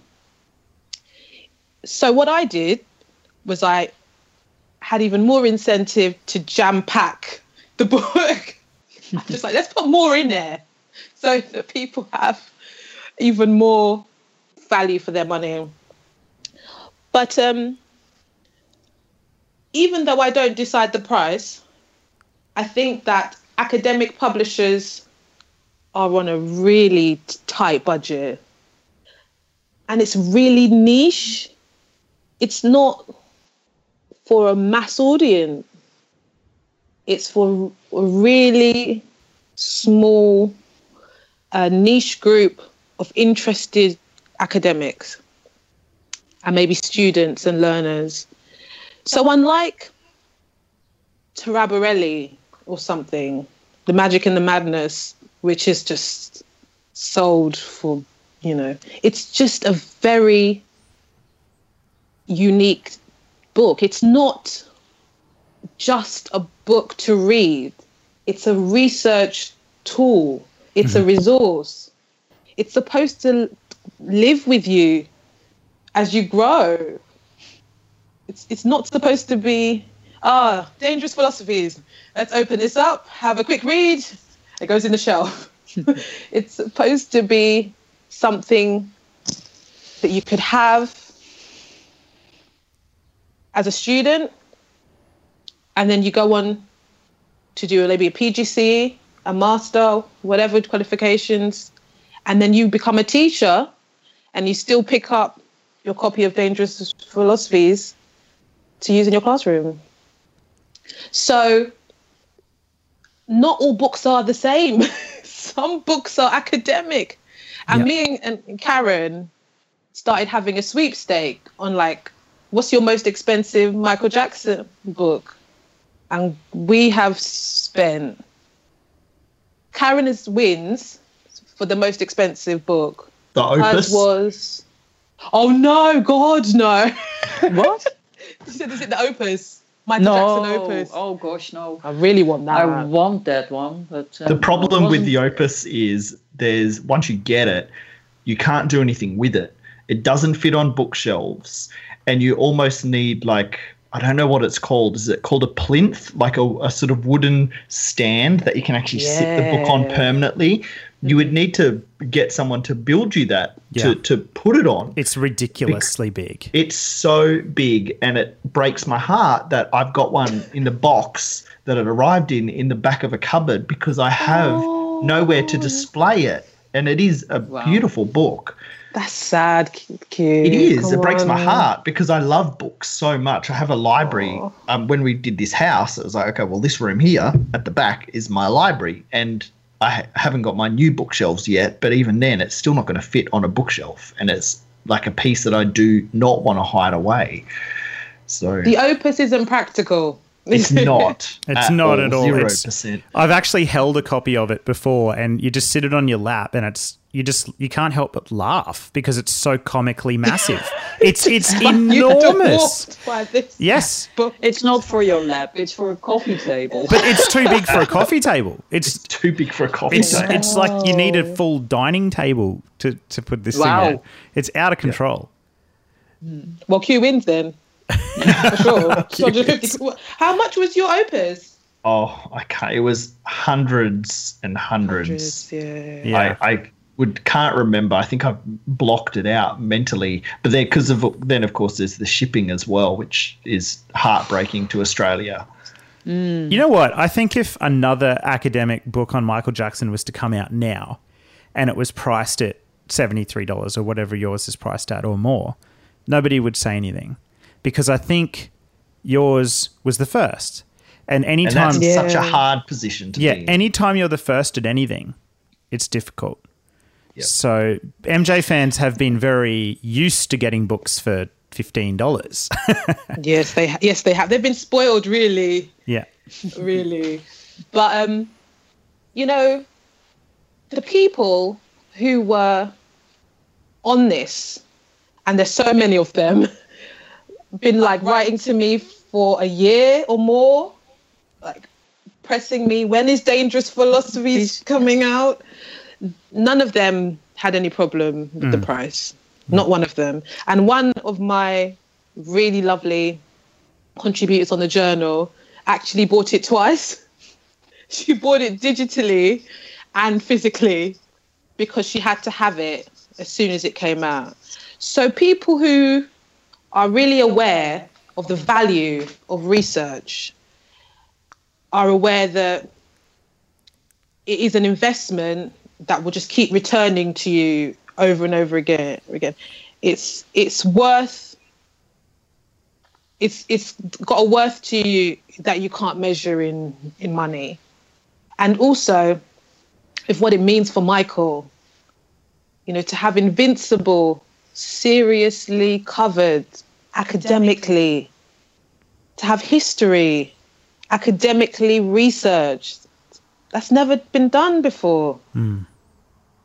It's so important. History is important. So is Invincible. And also, I discuss his afterlife, which is so crucial to how his legacy is shaped. And I hold no punches when I discuss the way in which his image is being reconstructed. That's the chapter I want to read. And that's the one I've got some questions about too, because I've read whatever's on. As soon as this book hit Google Books, I was there and I was reading that chapter before any other. And I was, I got like 5 pages or whatever it was into the chapter, and then that's it. There's no more because it's Google Books and they only put a few pages on unless you pay.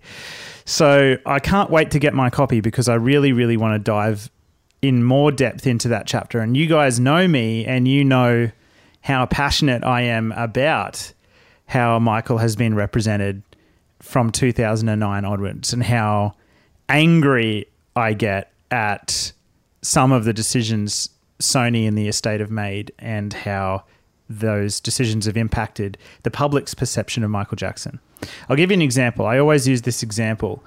And this problem exists in a range of Michael Jackson posthumous products, not just the infamous 2010 Michael album, but the Vision box set, the hologram, lots and lots of different products suffer from this. But the black or white video disclaimer that's been changed. Yeah, there's a lot of problems. But I'll give you an example. One time I was teaching my class, I don't know what it was, history or something, and we were like, I often put music on in the background. I put on like Apple Music just playing while we're studying or whatever, or kids are drafting. And Michael Jackson was playing. I had a playlist on or something, and one kid yells out, "I want you to play Michael Jackson's Monster. That's my favorite MJ song." Oh my God. Monster. Wow. And I'm well, there's no way this kid has access to the CJ DeVilla version, so he can only be talking about one version. And that has really, really just, I don't know, like that album in particular, like I don't think the world in general has properly grasped the fact that fake, fraudulent Michael Jackson quote unquote songs have been commercially released to the public and are now permanently available in his catalog, and children are buying those songs and listening to them as Michael Jackson. And that makes me more angry than just about it makes me angry on the same scale that the Chandler and Arvizo allegations do, because we're talking about Michael's legacy, artistic legacy here, which he tried to protect so closely. So I want to know, like, I guess what I want to know is, being someone who hasn't read this full chapter, I want to know how do I put this? I don't mean to sound rude. How do you handle it? Chapter? Exactly. How do you handle it? How on the fence are you about this issue? I really want to know. I'm not on the fence about anything. You heard The Dream Lives On. I'm not on the fence about anything. What I learned a few years ago is that as soon as I let emotion get into my argument, I lost my argument. And it happened to me so many times that I just found ways to channel the way I felt into my work. Because what usually happens is, from a place of anger, which I totally respect, and I've been there, Karin and I have been there, there's some things we've seen and we've felt that. We knew that from my position and our position of academics, we couldn't take that anger and have effect with it. It just wasn't going to work. Immediately, you get that response of, oh, you're emotional. You're just emotional. You're one of those emotional Michael Jackson fans. And if you weren't emotional, then you would, So what I did is what, I saw Shakespeare scholars do, because they get angry too. Gosh, if you see the kind of back and forth that goes on in the journals with the Shakespeare scholars, like insulting each other with academic language and stuff. You see, like, you can read an argument like on the so-called popularity of playbooks. These scholars think that they know something, but I'm going to show them that they don't. I realized that in order to really destabilize what's happening, it's important to understand exactly what's happening. So what I do in my chapter is I take each release, I take This Is It, 2010's Michael, Bad 25, the deluxe edition, and the Escape album, and I look at them as material artifacts. So I imagine I'm looking at them 400 years in the future, and I'm a Michael Jackson study scholar, and this is some ancient artifacts from 2010. And of course, I'll be looking at it and comparing it with the work that was produced in the artist's life. And from that perspective, it's easy to see that something's gone a very different way to the artist's own work. And then the question is, where is Michael Jackson? That's the question I ask throughout my chapter.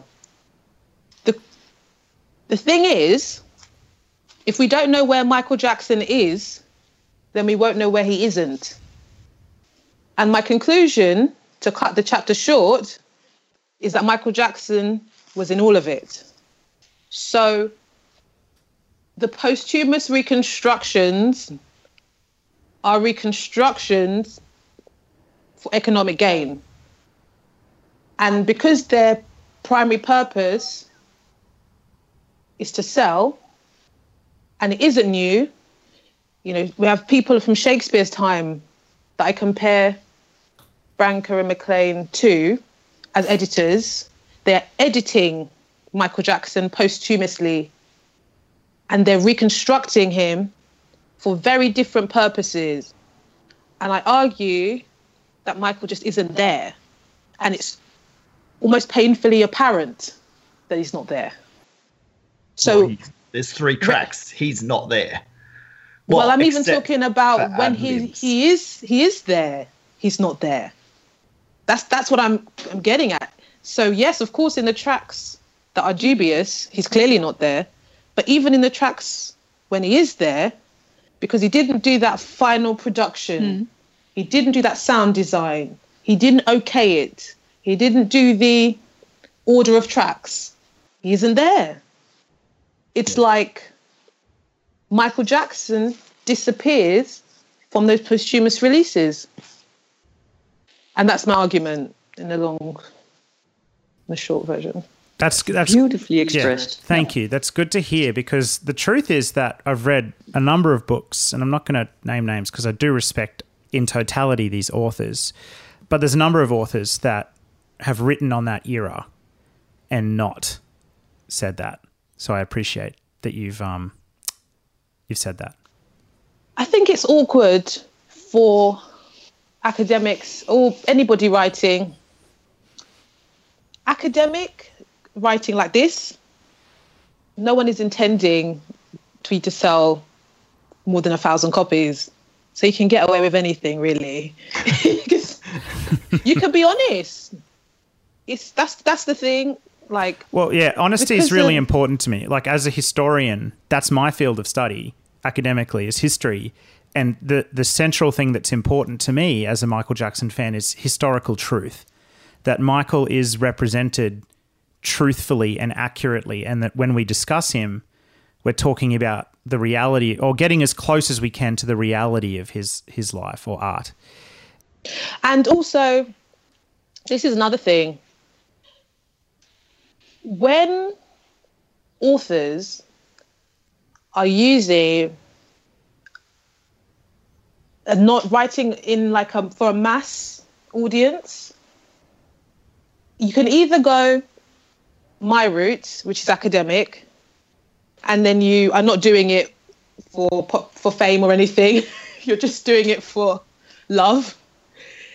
Or you can do Mike Smallcombe's route, which is complete self-publication, which is a very, very painstaking and arduous route as well. So both me and Maya chose the hard way.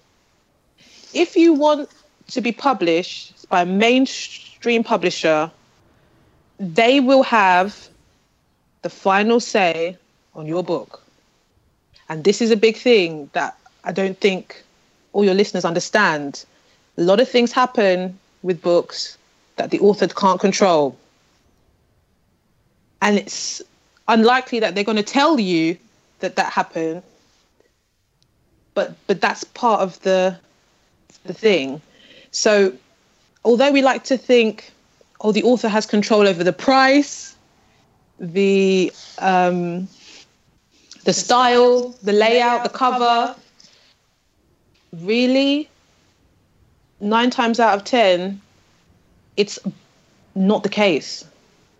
They do not have the final say. And when you sign that contract, you sign that the publisher can alter things the way they want to. And they can even ask you to include sections that you may not feel comfortable with. So I would say it's always good to contact authors, if you can, directly, and voice your concerns with them, because nobody would undertake writing 130, 40,000 words on Michael Jackson from if they're going to do that, they obviously started for sure in a good place. They really wanted to create something of value. So if there's a section on the posthumous work that's problematic, then something has gone wrong somewhere. Yeah, well, it could either be a publisher telling them not to write something, or it could be them just not knowing or not being educated themselves on that topic, potentially. It's very possible. You know, I have a lot of respect for people who do this work now. I always give them the benefit of the doubt, unless it's just clear profit mongering. Some of these biographies you read. Like, yeah, that's right. There's books and there's books. There's books and then... But the Michael album is a very, very touchy point for many of us. But what I want us to think about is exactly what about it upsets us most. Because for me, it was the reconstruction of Michael Jackson on like the cover. Already in the album art, I was like, what is this? What is this supposed to mean? Mm. It's like an amalgamation of images. And what it does is it reduces Michael's substance to just superficial snapshots. It had no meaning behind it. I don't know if the original concept was like, oh, let's do a cover like Dangerous, where, you know, we could talk on that for 400 hours and still there'd be undiscovered things. I don't know if that's what they were trying to do, but it came off as something so inauthentic. Yeah. It just didn't make any sense because the whole point of the album was to package the songs that Michael was last working on before he passed away. That was the whole point of it. It was meant to be a very contemporary, here's what Michael was doing. But the image represents him during the Thriller era. It didn't match up with what the concept of the album was going to be in my mind, and that's why I didn't like it to start with. Well, that I talk about it in the chapter, and I can't wait to hear your thoughts, Jamin and Q. I can't wait to read it. But I do argue that this immortal persona that I talk about earlier in the book, and there's threads like that go all through the book. Like I've got lots of threads that I pull right through, so it kind of hangs the whole thing together, is that they're creating almost a sanitized version of Michael Jackson. Definitely. And a sanitized version was 24, and he had never been political, and he hadn't had vitiligo. So, a great example of them sanitizing Michael Jackson posthumously is the removal of the lyric from Hollywood Tonight, "She was only 15." Yep. Like they deleted that. They literally sonically crossed it out for the song. It's in the demo. It's not in the song. But so much editing is going on there. So much editing. There's not an aspect of the production that isn't editing the artist. So my immediate question is, why are they doing that? That's right. That's the important question. And why are people like eating that? Like, why aren't people more strongly aware of what's going on? I think it comes down to a fear of, like I tell you what, this sort of stuff wouldn't fly in a lot of other communities. Like I'm a massive fan of Star Wars and Star Trek and a lot of other big franchises. And I tell you what, if a DVD or Blu-ray was to come out of a Star Wars movie now and there was some kind of fake scene inserted into it that George Lucas never had anything to do with, and they just put it in there and said George worked on this in the 70s and they just made it up. If that happened, George worked on it in the if that actually happened, like the Star Wars community would just go ape and just destroy Disney. Like it would just wouldn't fly. And mentioning Disney, this sort of does happen in the Disney community as well, with, I guess, in some ways the film art, but also definitely the parks. Yeah. Especially the original park, Disneyland, which is the only park that Walt ever built. Things that he built and contributed to that were absolutely authentic and well researched. When something like that is altered and changed, oh my God, the community, like there's a portion of the community that is in uproar, and not just because they're purists, but because when they come into, say, New Orleans Square and really destroy it by doing really terrible efforts of, I can't remember sort of the Art Nouveau style architecture and things like that. It's so poorly done and badly researched, and then they'll take like a beautiful French elevator that Walt installed, and then they'll turn it into a booth to eat in that only seats one person tucked away in the corner. So there's things like that in so many communities. And then there's the not really apologists, but the people that will support anything that comes out. Yeah, and it was exacerbated after the Michael album because the estate and Sony were clearly supporting those people that wanted to say the art was genuine. And I would actually go as far, and it might be a bit controversial, but I would even go as far to say that Sony were bullying fans that were willing to stand up against it. Well, it's not new, is it, for corporations to bully the little guy? No. It's not a new thing. Not at all. So I think that's why you asked earlier about why are people willing to eat it, and I think that's why, because in the 3 years, especially after the album came out, there was a fear amongst fans to stand up for what was right. There really was a big fear. You would go to any of the big online communities, the online forums, and if you said that those songs were fake, oftentimes your posts would be deleted, you could be banned. The owners made it really clear that you weren't to talk about things like that because they were aligned with the Michael Jackson estate. Like the community really hurt itself during that time, I think. And we're still seeing the repercussions of it now. And it's only really within the last 2 years, I think, that people have been really willing to be very public and very open about their disdain for some of the things that have happened. And I hope it's resolved, but hey. I like what you say about how other fan communities would not stand for this. Like even when George Lucas changed his own film, people were just exactly. This is disgusting. Throw it in the bin. They'll throw it at him. Like they were just. And there'd also be public uproar in a lot of situations. Like if you have a great artist, like a Picasso or something like that, and there's an exhibition and then there's a fake Picasso pieces on display, it wouldn't just be the artistic community that stand up against that. There'd be like a public uproar about that. And I just feel Michael deserves a lot more than a few loud fans saying this is wrong. He does. Of course he does. But Michael deserved a lot more on a lot of subjects. Yes. Like, agreed. You know, if we go down that line, there's a lot of places we could say he deserved better than this and he deserved better than this. However, I am really, I appreciate the work of people like yourselves. Is it Miss Sarova? Vera Sarova, Vera Sarova.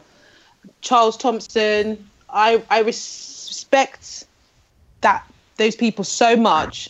And I always said, I really believe that all of the fans who care about this, we all need to galvanise and donate to this lady, because I don't know how she's affording this litigation, and it has to be done. So important, you know, because I don't know how she's funding this, because there's a corporation that have lots of money behind them, and that's just one person. So I know that she'd definitely be getting a donation from me if she was taking them, and if I had some money. But I just do think that it does only take one voice to change a lot of the way, I've been amazed at how people will accept certain things until one person says, this isn't right. And actually takes a stand. It's amazing to me. There was a few things. First of all, I wanted to let you know that there's 4 aspects of Michael Jackson that you can use if you want to talk about, whether the music is Michael or not. You could talk about agency. So things like composition and lyricism and stuff. Attribution. So has it just been labelled with his name without his agency? Or was he an agent creating the work and somebody else implemented it posthumously? You could talk about authenticity, which is something I think Q mentioned, and adaptation, because those 4 concepts are so crucial. The problem I think a lot of people have is that when you say something is fake, you need proof. And that's such a difficult thing, because we were listening to it and we're going, this ain't Michael. This. I instantly was like, who's this? Like, is this some guest vocalist? Or I was like, oh, okay. Mm-hmm. See, I disagree. I actually think that the proof needs to be supplied by the people saying it is Michael, not the other way around. I don't think the onus is on us. I think the onus is on the people saying it is him. I think we should approach every posthumous release from a critical point of view to start with. There's a standard that Michael set, and anything after that, they should be striving to achieve that standard. Yeah, like nothing less. I don't know how it works in museums and stuff, but in auctions and things like that, don't things have to be supplied with certification, evidence of the legitimacy? If you talk the art world, there was a whole bunch of false 17th century paintings and even Dali. Dali graphics signed by him, but not really made by him. So that's a very difficult thing in music, because I remember this whole discussion. I do not have the album. I don't want the album, and I don't listen to it. There's some great songs on it. Escape. Oh yeah, there's some good songs on it. But for me, I'm maybe a bit pure, but for me it ended with Invincible. When there is, I compared it with classical music. There is classical music, and there are people who take this music, and it's an ensemble I know for a very long time. And they take music and they arrange it for their specific ensemble. Mm. So the one who does this takes the composition of, say, Bach, and he arranges this for a completely different set of instruments and his ensemble. His name is on top, arranged by, but there's always the original is made by or composed by. So when this whole album came out, and also Escape especially, where people had songs of Michael Jackson that were not finished, that he obviously didn't choose to put on a CD, and they start to dabble with it. The problem with it I had was that they say it's Michael Jackson. And I had this whole discussion with Liz, and you can read that in the chapter when you when you have the book. And she explained, and I had, okay, that's all right, but still, when you have music that's lying there, it's not finished, and you take this and you alter it, you make your own ending on it, or whatever you do, then you at least say on the album, this is an adaptation made by blah, blah, blah, from not finished songs by Michael Jackson. Mm. And you don't say, this is a new Michael Jackson album, because it is not a new Michael Jackson album. That's right. Agreed. That's so true. And I was upset by it, because when we teach people about Michael Jackson and his songs and his work, of course there are a lot of fans who know his work, but every day new fans come to this pack. They start now listening to his work. Yes. And they buy Escape and they think this is Michael Jackson, but it's not Michael Jackson. And I had a big problem with that, because it gives a false sense of who he was. But Liz can tell you more in relation to work of, for instance, Shakespeare and how that worked. And that made a lot of sense when she told me that. Mm. Yeah, because nothing that's happened to Michael Jackson is new. That's what my research showed me. Like, this has happened. If you look at the opening epitaph on Dangerous Philosophies, I talk about Milton, who they dug up literally for his bones, for souvenirs. The great poet, John Milton, and so many great poets in history have been desecrated, truly, by people who should have known better. So it always gives me some, I don't know if I would say comfort, but I feel as though this will not tarnish Michael's legacy the way it could. What it does show is how unique he was in every respect. You cannot recreate Michael Jackson, even if you had the parts of Michael Jackson. You can't build a Michael Jackson in a lab. There was only one. And that's emphasized by the posthumous releases. Mm. Yeah. They will never supersede him. I don't believe so. I think the classic work was his work, and the posthumous releases just don't have that. No. They're not classic works. Well, I think they will be forgotten quick. They'll fade away. They fade away. Yeah. Bringing it back to the book, for you writing the book together, what were the best sources to go to when writing a book like this, which isn't really like other sort of books out there at the moment? Like, what were your primary sources, and what was important to be a primary source for you in your research? That's a very good question. Thank you. I had a few. Oh, don't let me forget. We have some Christmas presents for you two.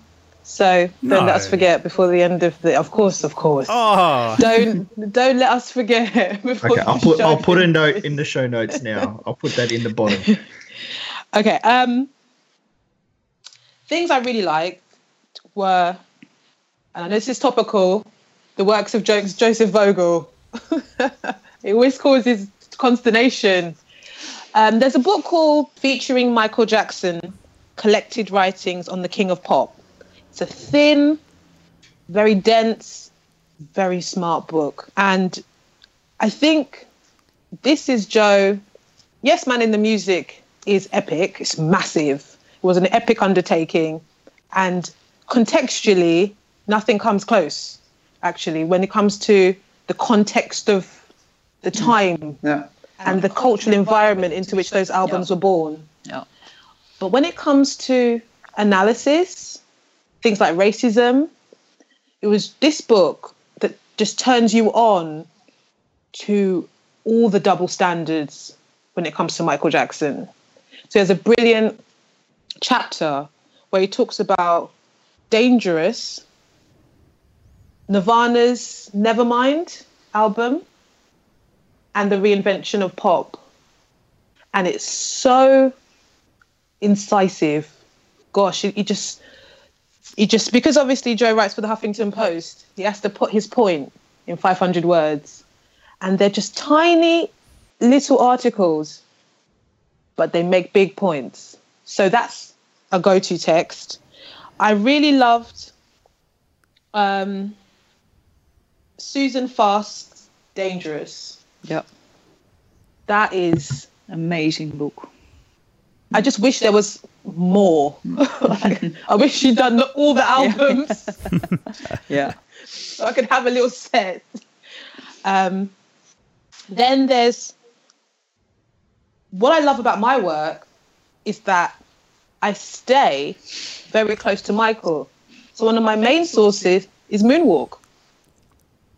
And then my other main source, which I quote all the time, is Michael's speech that he gave at Oxford in 2001. I want to do a whole episode with you both about that, by the way, maybe in season 3. We'd be game. Great. There's a whole chapter on that speech in Dangerous Philosophies. Excellent. It's a whole chapter just on that speech. Then there's another book, which is a book that really upset me. So you were talking about things that make you angry, Jamin. If you want to see what made me angry, there was a book called The Resistible Demise of Michael Jackson. And it came out quite close to his death. And what I was astonished by was how little fan outrage was around for that book, because it was in some terms vicious. I've never even heard of an it. Entire. There you go. I think I know of it. Is that the cover, the awful cover that I've heard you? Yeah, I do know of it, and I think in some ways the less attention we give to it, the better. The better, and I think that's with a few things out there. The less, like the Conrad Murray book and things like that. I think fans are just like, I'm not even going to address it. I'm just not going to give it any attention, and we'll just hide it in the shadows, and hopefully no one will see it. So I think that's what happened with that book as well. Oh my gosh, I had it does make your stomach turn. Some of this stuff. There's also a brilliant book called On Michael Jackson by Margot Jefferson. And a lot of people struggle with this one because Margot Jefferson is an academic, so she can write with irony. She doesn't take sides.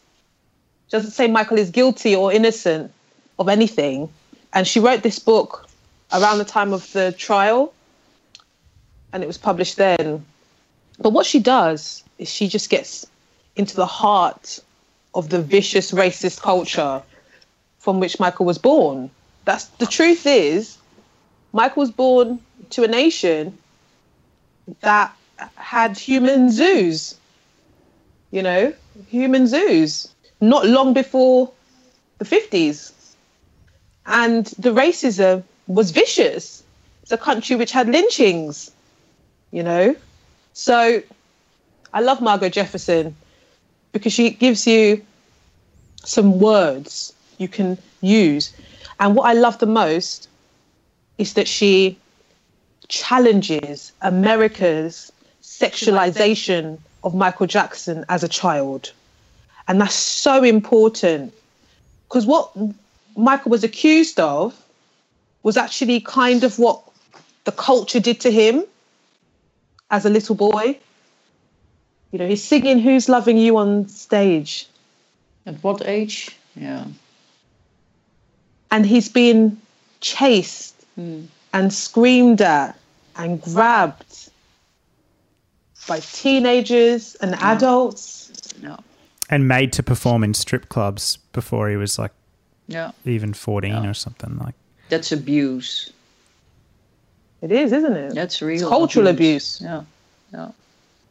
Yeah, and I feel like we need to always take into account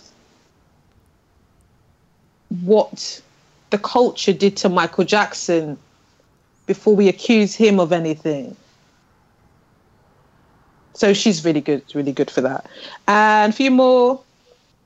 Let's just pick up the best ofs.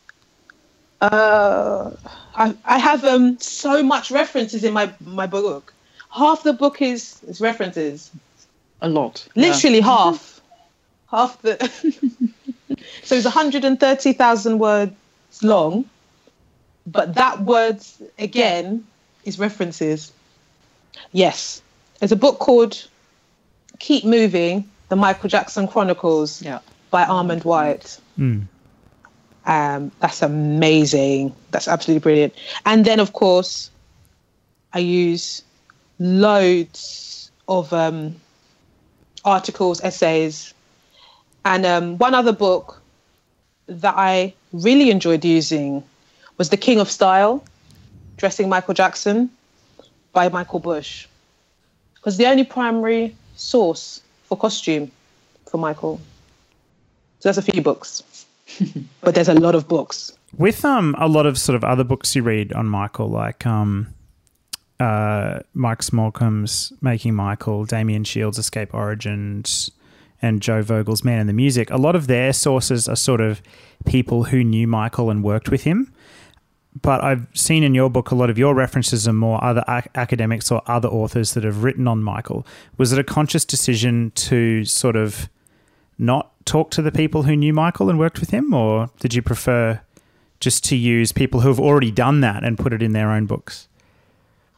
Very much it's about the genre of book I'm writing. Yeah. It's not a biography. So it would be counterproductive to ask people about, for example, what do you think about Michael Jackson's various personas and how they are enacted and have morphed and changed over the last 25 years? I think some of them might just be like, what? What's she talking about? I reckon Karin Fay would have some interesting insights into that. But yes, Karin is would be very insightful. Yeah, she doesn't really do many interviews at all, or none really. She doesn't do. I think she did one in the whole time I've heard of her. I think she was in that documentary that came out after Living with Michael Jackson, Take Two or something. She was in that, I'm pretty sure. I quote a lot of people who've given interviews. So I do quote Karin. That's where I got my title, Liberace Goes to War. Oh, wow. I love that title. And dressing Michael Jackson's fashion. And I read and watched a whole ton of interviews. But the kind of book I'm writing, it isn't about Michael Jackson's life. It's about his art. So artistic analysis has to be between the researcher, the artist, and the art.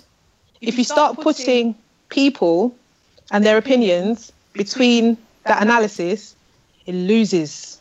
It gets all confusing. So I had to literally listen to Michael's music, write notes.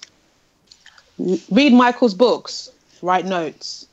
Study Michael's cover art, write notes. Listen to Michael's speeches, write notes. Listen to Michael's albums again. Watch the short films again. Watch the short films again. Write notes, write notes, write notes. And most of my conclusions have never really been concluded before. I don't think anybody's ever written any of these insights before. My book, I can promise, whether someone likes it or not, they'll see things in there that they have never seen before about Michael. So many. Every chapter has new conclusions. And that's another thing about why I couldn't go the interview route, because I had to find new conclusions. Can I just quickly jump in? Could that not be done with some of the art that he... So just for an example, could you not have spoken to Kevin Stay and Vincent Patterson maybe about Michael's performance of Will You Be There at the 10th anniversary of MTV Music Awards to learn directly from them that put the sort of choreography together about some of the very deep meaning and the theatrics behind that of what Michael was trying to convey, because they would have been the best people to ask. Obviously, you can't ask Michael, sadly, and heartbreakingly so, no one ever did. But if you went to the people that actually put that together and created it with Michael, would you not have been able to get meaning behind it and directly from them? The interesting thing about this is, I think the question you're asking is about methodology. There's different methods to carry out research, but I'm a lyricist and an early modernist, so I take what they call a material analysis. So I analyze the material. That's what it means. I'm a cultural materialist.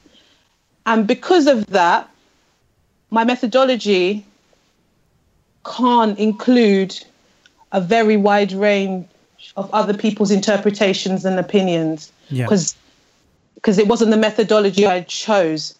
But I would love to read a book constructed, made of that insight. I think I would buy it.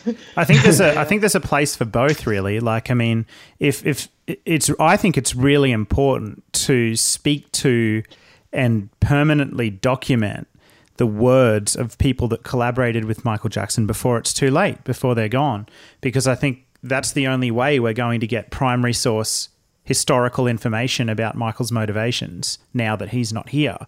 But what you're doing is different. It's analysing the art itself. And I think there's an important place for both. We don't have that for so many people in history. That's but right. We've done very well studying them. So I took Shakespeare as my model, which I love William Shakespeare.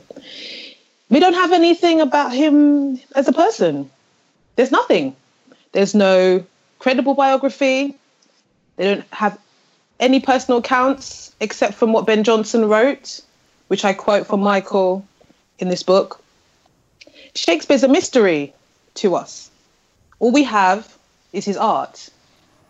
But because of that, we focus intensely on Shakespeare's art. We don't have the biography. So all we have is the art, which has actually served to elevate Shakespeare's art. And I felt just my personal approach would be to do something similar for Michael in my own way. Yeah, and there's another point, academically wise, interviews. Interviews are always colored.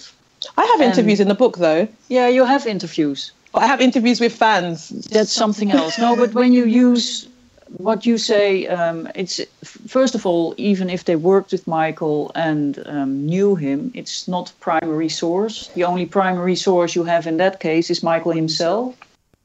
No, sorry, but I would disagree with that. I would say anyone that was there during the time in the context is a primary source. Oh, well, okay. But it's from a historian's historical perspective. Yeah. If we're looking at the actual definition of primary source, like anybody there involved in the context is, like if you're analysing, if you analyse his work and you use interviews, you always have to back it with facts. Yes. And that's difficult because there is no archive. Well, there is, but we can't reach it.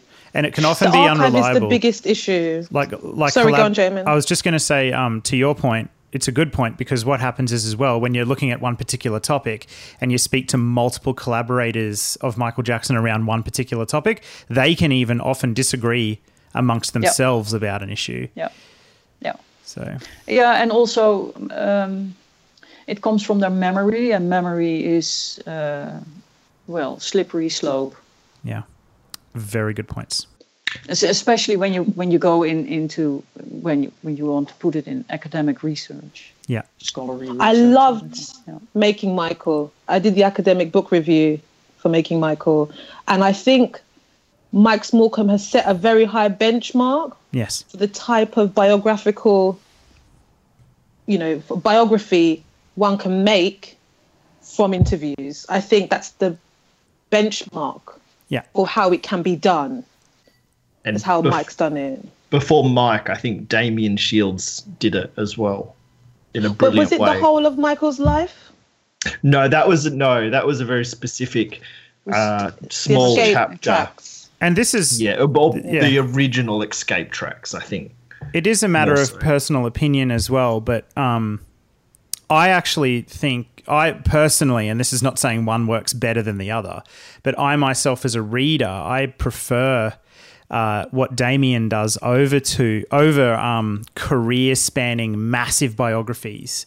Like, for example, Sil Motilla and Mike Smallcombe, they talk about like the whole breadth of Michael's career in one book, and I find that some things like Susan Fast, for example, as well, like I feel like Michael's individual projects are so deep that they often deserve the attention of a whole book themselves, if you know what I mean. Like, I like pieces devoted just to particular things sometimes. And that's what I think Damien does really well. Like, even just one of his articles, like the article he did on the HBO, what was it? The One Night Only especially. Like, that's massive. That could be a book. That's a small book, the size of that article. Yeah. And just the depth in it is amazing.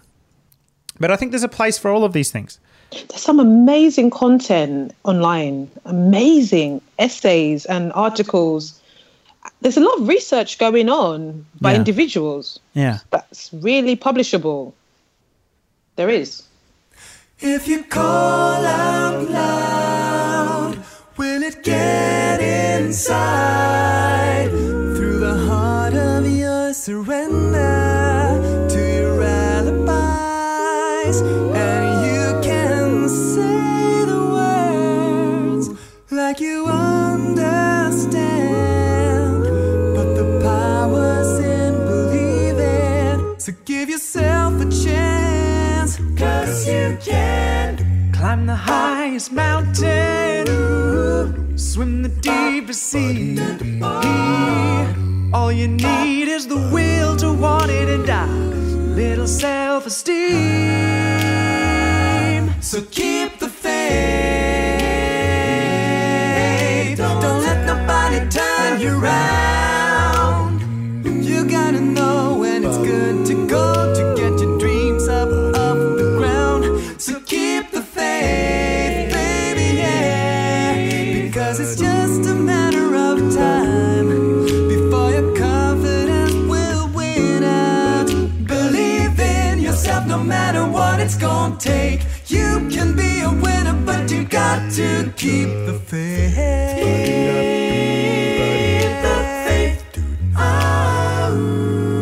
And when you think I've trust, does it lead you home to a place that you only dream of when you're all alone? And you can go by feel instead of circumstance, but the power's in believing. So give yourself a chance. I know that you can sail across the water, float across the sky high. Any road that you take will get you there if you only try. So keep the faith. Don't let nobody turn you around. You gotta know when it's good to go, to get your dreams up off the ground. So keep the faith, baby, because it's just a matter of time before your confidence will win out. I told my brother how to do the thing right. Lift up your head and show the world you got pride. Go for what you want, don't let it get in your way. You can be a winner, but you got to keep the faith.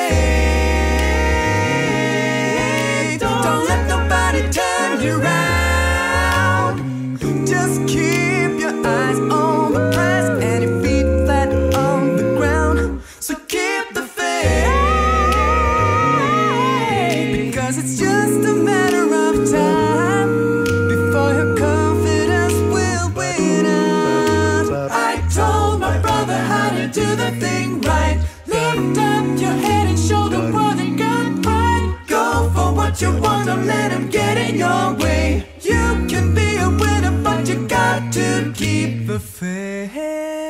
Keep the faith. This is Mike Smallcombe, author of Making Michael, Inside the Career of Michael Jackson, and you're listening to the MJ Cast. My next question I was going to ask directly to Karin, if that's okay, and it was if you could talk to us about the artistic inspiration and process around your Steve Payne-like Michael Jackson respect portrait, which is on the cover, and I had the Steve Payne version as my wallpaper on my device for about 2 years because it's such a powerful piece. Beautiful.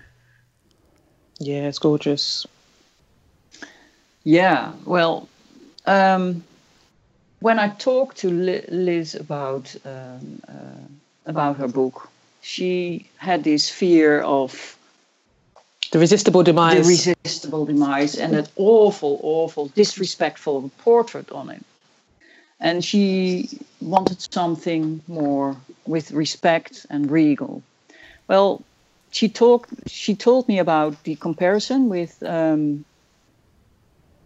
Shakespeare and Michael Jackson, and that was a revelation for me because I never thought about that in the first place. And then I started looking for portraits because she had a specific idea, and early modern, and it needs to be gravure. And I came up with Martin Droeshout, who made a portrait of Shakespeare posthumous. So he didn't know what Shakespeare looked like. It's just an idea of Shakespeare. That was interesting too. That blew my mind. That no one had actually knew what he actually looked like, and they just came up with an image. That blew my mind. Yeah. So, and then she showed me a portrait, and that I didn't know who it was, but and I saw the portrait on Joe's book. The Steve Payne one. No, you said I showed you the Steve Payne. Yeah, Payne yeah. But that's what I liked. I like that style. And I liked that portrait on the cover of Men in the Music. The Sam Emerson photo. Yeah, that is so beautiful, and where he looks into the distance, but he is a very, very serious. Yeah, I just felt very drawn to that portrait, and I looked into this, started sketching around, looked for specific costumes, and then found also George Daw, who is the original. That's the original painting. You can find that painting in the Hermitage in St. Petersburg. Yes. Yeah. So Steve Payne replaced. He replaces the face, and the face is what Steve Payne does is not painting. He just replaces the face, or has replaced the face of many with Photoshop. Yeah, you can see that it's Photoshop. It's amazing though. And to see reality. So that was for me an inspiration. I started sketching, and a gravure was a bit too much. That takes so long. So I thought, okay, do it with pen and ink and give it the same style, same kind of look as the Droeshout. It doesn't look like Droeshout, and I'm glad because I think mine is nicer. It's more. Has more. His head is really big. Yeah, it's a bit too big on the costume, but that's how they did this. A lot of the times they had a costume and then they placed the portrait in it. You can find that portrait, by the way, in the National Portrait Gallery here in London. Yeah. Oh yeah. Well. And then I made, you can see this, by the way, on the website, michaeljacksonstudies.org/MJ Respect. Yeah. There we placed the whole story. And so the first name of this portrait, what we call now the Michael Jackson Respect portrait, I first named it Shakespearean, MJ Shakespearean portrait, but it's the MJ Respect portrait. And there were several things, because Michael Jackson was always interested in uniforms and costumes, military uniforms. You can see this often in his work, as you know. So it was a very nice combination, and it gives him a very regal look, very refined. And another one of the reasons was that we traveled a lot and we looked a lot in museums. And there you can see that there's so little about high status black. There are black people who are real royalty and have this status. It's all white status. And the silly thing is that Michael Jackson was often seen as, or typified as, a megalomaniac. Also in that awful book, by the way. And he was one of the greatest artists in the world. He dominated the world with his music and has millions of fans. So it just didn't seem fair. And we decided that, okay, this book, and that was, by the way, another reason, the Droeshout portrait is placed on the first folio of Shakespeare. So that's the first collection. Do I say that right, Liz? The first collection of Shakespeare's books, works. Yeah, and many of Shakespeare's plays were only actually published ever posthumously. Yeah. So when Liz started this book, I always said to her, "Yeah, this is the first folio of Michael Jackson."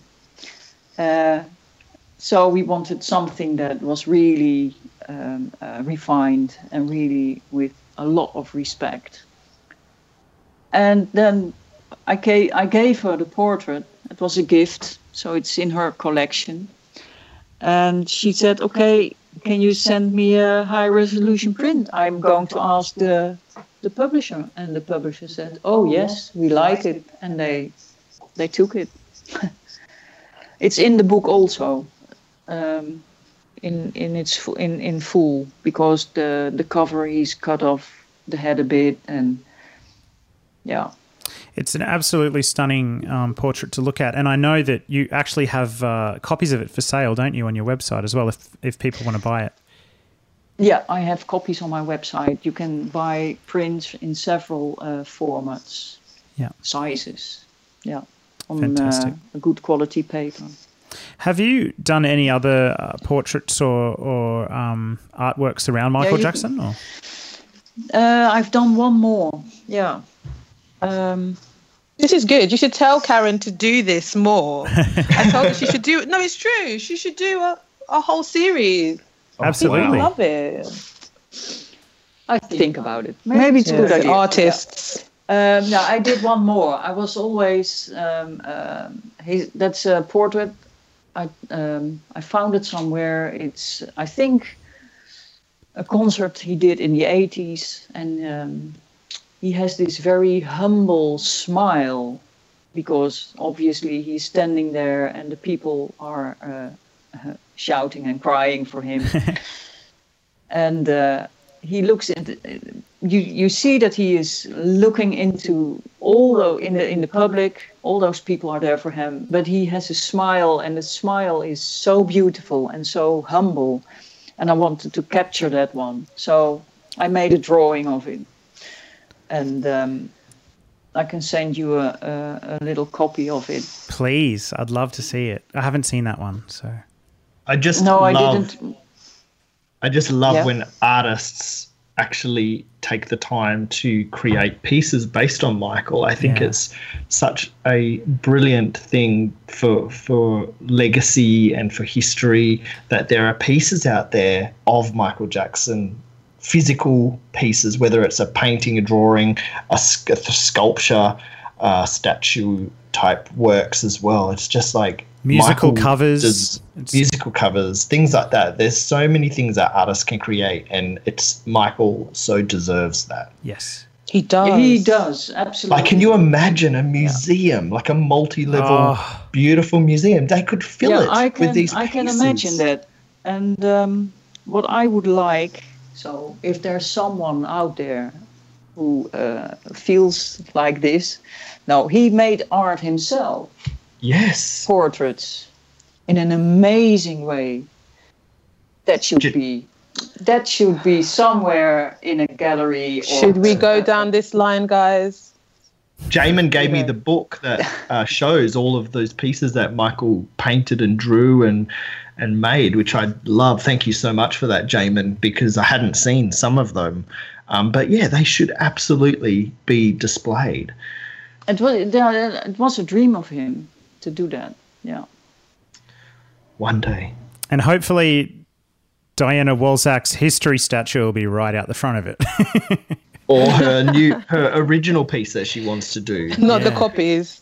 Yeah, not the Sony versions. Not the dodgy copies. Which are fine. I do want to go to Best in the Netherlands and see that one, because that is a piece that has been created and it is in existence, and they've refurbished it, and it looks great after it's been refurbished. And until I can go see the real Diana one, I do want to go to the McDonald's and get a cheeseburger and go see the other one.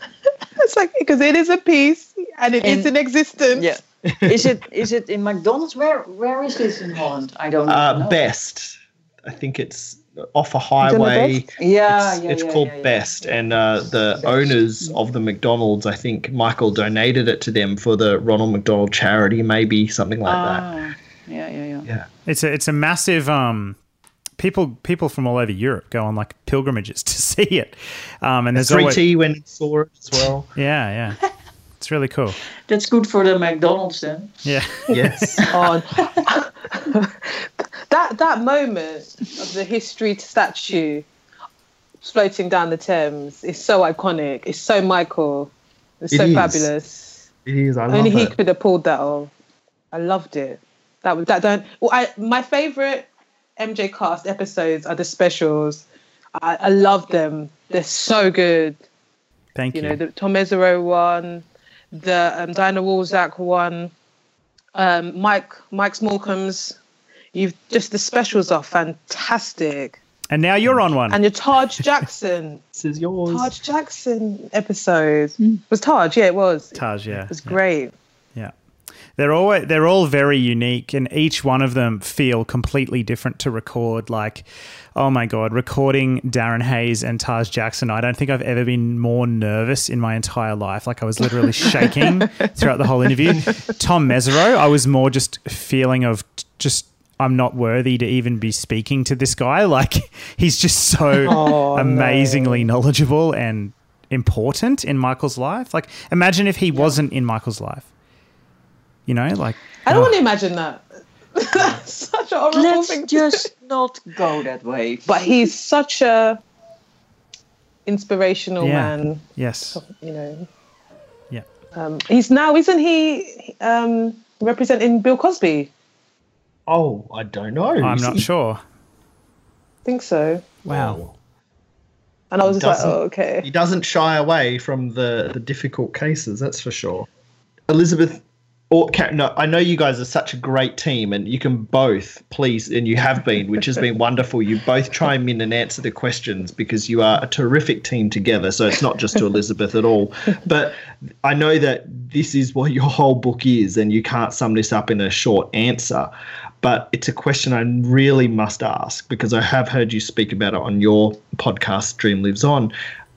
What makes Michael's philosophies such a dangerous idea? It's the radical nature of them. It's faith, hope, love. And it's the same thing that Jesus was crucified for, because it can change the world. And there's a magic, like a world-changing magic in the message that Michael carried with him his whole life. And because it's so transformational, it can be easily perceived as threatening. And for me, that's what makes Michael so dangerous. Because he was never afraid to say that love will heal us all. And he was right. That's the truth. Karin, have you got any thoughts on that? No. Well, it's exactly what she says. It's if you look at it, the whole his idea of hope, love, and he did this also in a period, and it's Joe Vogel writes about it very, very good. Also in his book Earth Song, in a time that no one was interested in it. So bringing out songs to heal the world, to bringing out songs that we need to care for the environment, that we need to care for each other, that we need to care for children. It's kind of dangerous in a time that people do not want that at all. Not interested. It's the greed is good ethos. Yeah. So that made him dangerous. And look at the society we live in now. Look at what's happened to America. Yeah. Look what's happened to the UK. Yeah. You know, corporations are in the way of us saving our planet. Yeah. It's so illogical that oil companies would have the deciding vote on whether or not we destroy our world. But that's what's happened. And Michael sang Earth Song, did the short film in 95. Yeah, but he started that song already in the end of the 80s. Yeah. When he was in Austria. Yeah. And right up until This Is It, yes, that might have been Michael's big comeback in London, but it wasn't the promoters that then brought that message of faith, hope and love and healing the world and the urgency of the environmental catastrophe. It wasn't the promoters putting that message into these best of sort of concert tours. It was Michael, and he did that right up to the very last minute. Yeah. Yep. Definitely. He paid a very heavy price for, I honestly believe, his conviction in wanting to bring that message. Because I've been learning that the purpose of art is to illuminate. And if the art illuminates something shameful, often the artist is blamed, and instantly it's shame on you for making such a rotten piece of art. But really, the shame is not with the artist, it's what the artist has uncovered with the art. It's the mirror he shows, yeah. And then you look and you see your own ugly face, and then you say, that's yours. It's true, it's true. Yeah. But that's how it works. Yep. Yeah. And a lot of artists have that, But Michael specifically, because he was worldwide so famous, he had the power. And he was, he knew that his message could reach out to so many people. That's also dangerous because you step on many toes, and people who do not want you to say this. Yeah. So he was brave. Guys, I also want to talk about the topic of Shakespeare and Michael Jackson. And I'm pretty sure if we wanted to, we could do a whole sort of show just on this one topic. And in fact, you guys, yes, please. You have done a whole show on this. We have done it. We didn't do we did Shakespeare 400. Yeah. And that was probably, I would say, in my top 2 or 3 Dream Lives On shows. Oh, come on, give us your top 3 Dream Lives On episodes, please. Hang on, let me go to where can I see a list? I'll go to iTunes and then I'll be able to see them all. iTunes, or michaeljacksonstudies.org/podcast.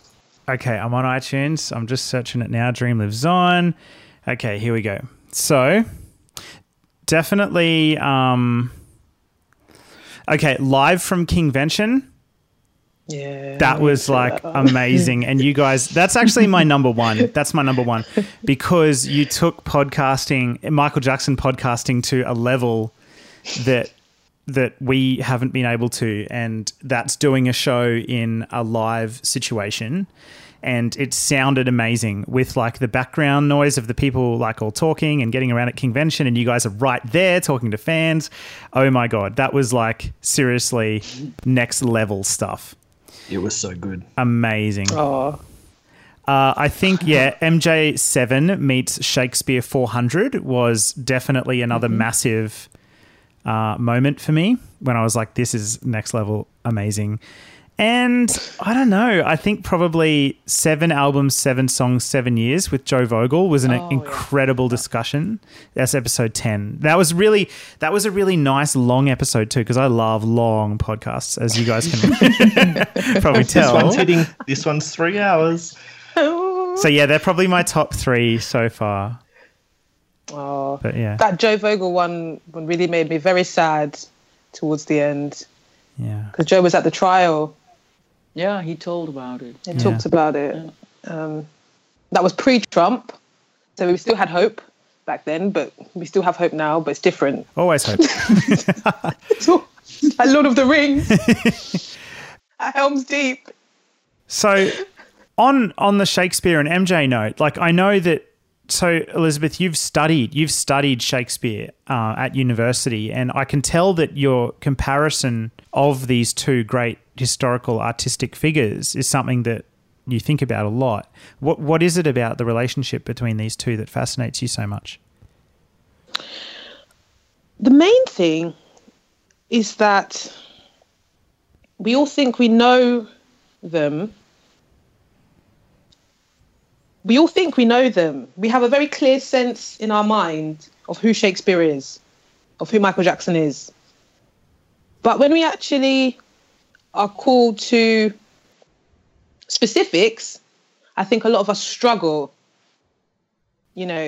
So, and I'm talking about the general population. I'm not talking about hardcore fans and stuff. I'm just talking about generally. Most people you meet will have an idea of who they think Shakespeare is and who Michael Jackson is. But the truth of the matter is, we don't know what Shakespeare looked like. We have no visual concept of his face.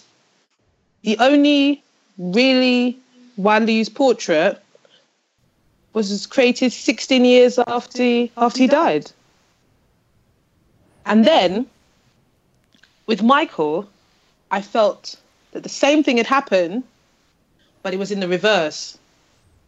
We saw his face so many times, in so many contexts, with so much baggage that we couldn't see him anymore. Mm-hmm. He disappeared in a sea of images. And I realized that we knew it was an equal way in which we didn't know both artists. Yeah. But we all thought we did. And then with Shakespeare, the connection is obviously this incredible body of work, just incredible, created by a very normal person. Shakespeare wasn't royalty, he wasn't nobility, he wasn't particularly well educated. This is natural talent and dedication to his craft. Shakespeare was an actor, he was a playwright, but he did not grow up in a time where he had the luxury of an artist's life. He would probably have written mostly at night by candlelight. And I saw this amazing oneness between that image and Michael, who was also working class, incredibly dedicated, with unparalleled genius and talent. And again, we can make the deepest connection to him through his art as well. But I don't just use Shakespeare. You know, there's a lot of other people. And one of my biggest ones was Andy Warhol. I found so many similarities between Michael and Andy Warhol as well. Mm. But the other thing I want to state is that early modernists who study Shakespeare, because it's the early modern period, we're not allowed to take anything for granted. We're not even allowed to think we know anything when we study a text or a play or a playwright. You have to be forensic. You have to be, it's like the scene of a crime, and every piece of evidence must be analysed. And I found that was a very useful approach to Michael Jackson studies. Mm. It gets you past, there's a lot of garbage, you know, and that approach, trying to get to the truth of the artistic creativity, is really helped by that cultural materialist approach.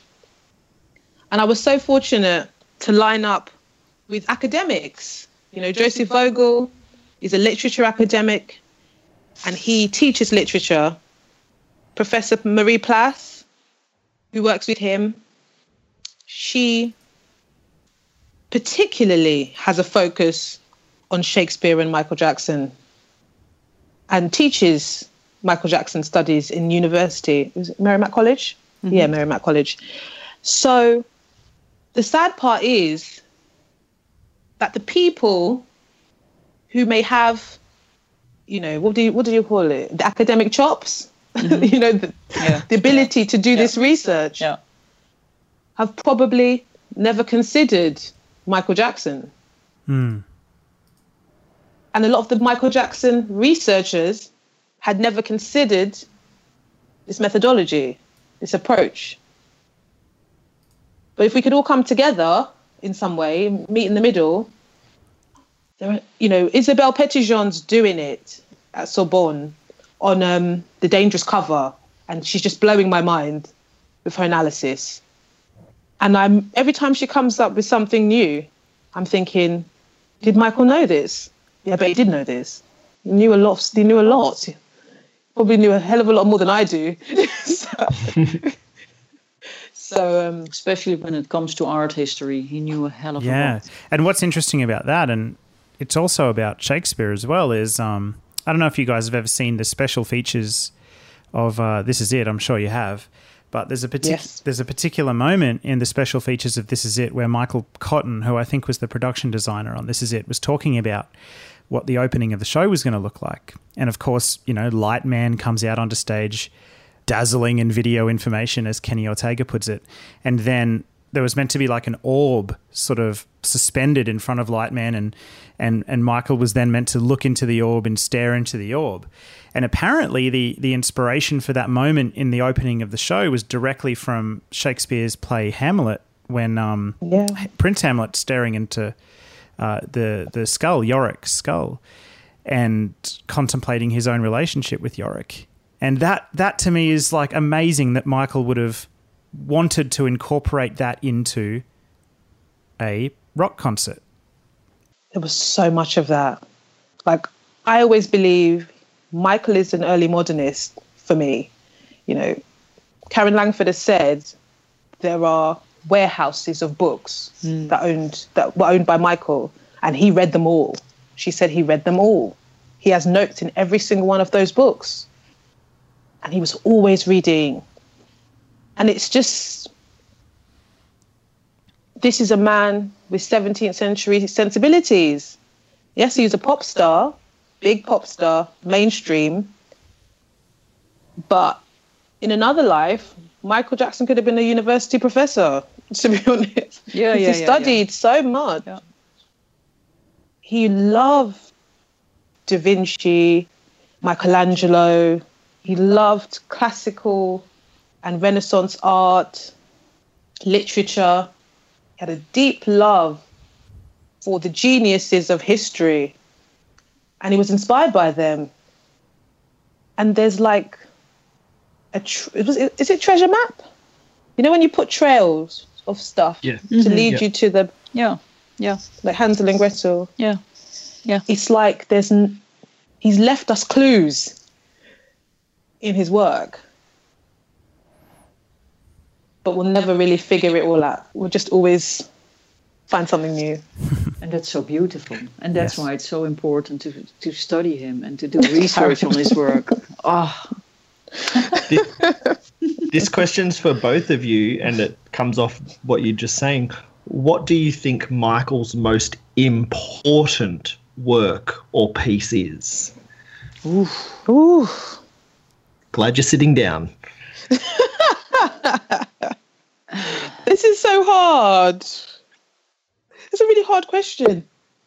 Karin, you go first. Under the bus for Karin. Yeah, Crash. Most important. Most important to him. No, just most important. Okay. In your opinion. Okay. I think that was Invincible. Because there I have the feeling that he, after History and Blood on the Dance Floor, The Misery, he found a new stage also with his children, and I think he wanted to create something, and you can hear this in the sound, which are partly analog and digital sounds. He created something new, and he found another way of expression in music. That's what I think. So you go for Invincible? I go for Invincible. The most important piece. Do I have to do one, or can I put two? No. One. One only. Well, a piece is different to work, really. Yeah. Like, that's why I put both options in there. You know, you could have a musical piece, you could have a visual piece, or you could have, like, the speech. The Oxford speech is a work, I think. So you could pick anything, really. I wouldn't say the Oxford speech, but it came as a close second or third. But for me, it's Moonwalk, because something about that book, that autobiography, is haunting, reading it posthumously. We get a very clear sense of who Michael was at 30 years old. And as I'm approaching 30, it's like I found a real new level of respect for Michael Jackson, because he'd already lived so much at that time. And the book is so personal. People say that it didn't get into like the bits they wanted to know, but I think it's all in there. He talks about the deepest parts of his psyche, his emotional life, his relationships. I think that's the closest we could ever get to Michael's own voice. His feelings about life and the world, even his love for children, it's all in there. And I just found when I was writing Dangerous Philosophies, that was the one book that I could turn to if I wanted to talk about his opinion on most things. It was in there. So it would be Moonwalk. Thank you for answering, guys. Appreciate it. Thank you. And now the question that we always ask our special guests every time we have a guest on the show. And we might start with Karin again. How do you feel Michael should be remembered? As an enormous artist, and not just a musician, a filmmaker, a dancer, but much more. He was an intellectual, and he was a visual artist. He was a filmmaker. Yeah, he was a he was an artwork himself. And I think that's the most important thing. And with that, I think what we are doing with the journal and the courses and writing, and especially what Liz did with her book, that will make him or give him that legacy, so people can remember him and can have the ability to study him and to get more in depth in who he was as an artist. Thank you. And Elizabeth? I really resonate with what Karin said about as an artist and everything that entails. You know, Michael Jackson was a consummate artist and a mortal man, and that makes him a great teacher of us all, because great art teaches you something about the way you perceive the world, or how the world works, or how the world could work. And he encourages us to not just sit and watch injustice, but to do something in our own way to tip the scale. But he always taught us to do it with love and faith and hope. You know, Michael would never let us give up, even if we feel like we're in the face of defeat. So for me, he's a great artist, a consummate artist, but also a great teacher of life. Love it. Love it. Well, guys, thank you so much. I think, they were two very good answers, and we'll make sure to include those in our Christmas special as well. We always do a little kind of, what's the word, where we get everybody's answers to that one question and put them back to back. Like a audio montage. Montage, yeah, that's it. Very, very wonderful answers. So thank you. And again, we want to thank you so much for coming on our show to talk about the dangerous philosophies of Michael Jackson. And so much more. Yes. We went into such great depth. So thank you. And would you be able to tell the audience, especially where to find you guys online, how they can find you and where they can buy the book? Okay. Well, let me first say where they can find the journal. The journal is michaeljacksonstudies.org. And where you can find the book, Liz? You can find signed copies of the book at onlineartseducation.co.uk/shop. And you can buy the book from all the major retailers, like especially places like Amazon, to get hold of it. And to study Michael with us, you can go to onlineartseducation.co.uk. You can go to my personal website, elizabethamisu.com, and get a completely free online course on dangerous philosophies. And you can also go to Karin's website, karinmerx.co.uk. And there you can buy a print of the portrait, the Michael Jackson Respect portrait. And that's Karin with an I, KARINMERX. And you guys are also on Twitter as well, though, hey, and social media. Yeah. Now the social media. So we're on Facebook, at facebook.com/Michael Jackson Studies. And we're on Twitter at the handle MJAS29. You can also find our podcast. How many things do we have? 1 million. So many things. All of the things. We have all the things. michaeljacksonstudies.org/podcast. Podcasts with an extra S. Yeah. And that's all the things for now. We'll also include all of those links in the show notes, which you can find at themjcast.com.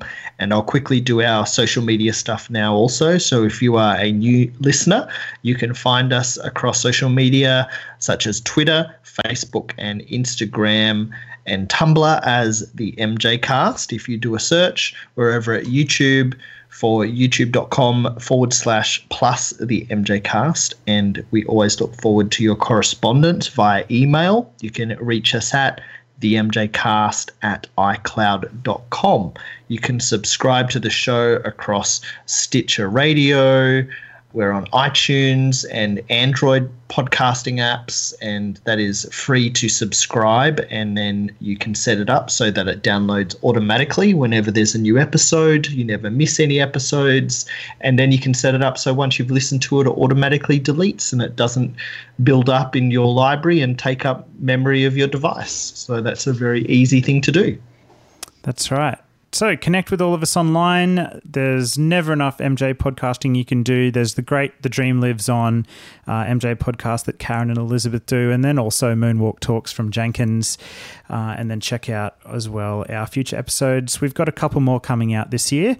So enjoy your MJ podcasting. We really hope you've enjoyed this episode with Elizabeth and Karin. Thank you, ladies, again so much for coming on the show. It's been a real pleasure having you on. Thank you so much for having us on the show.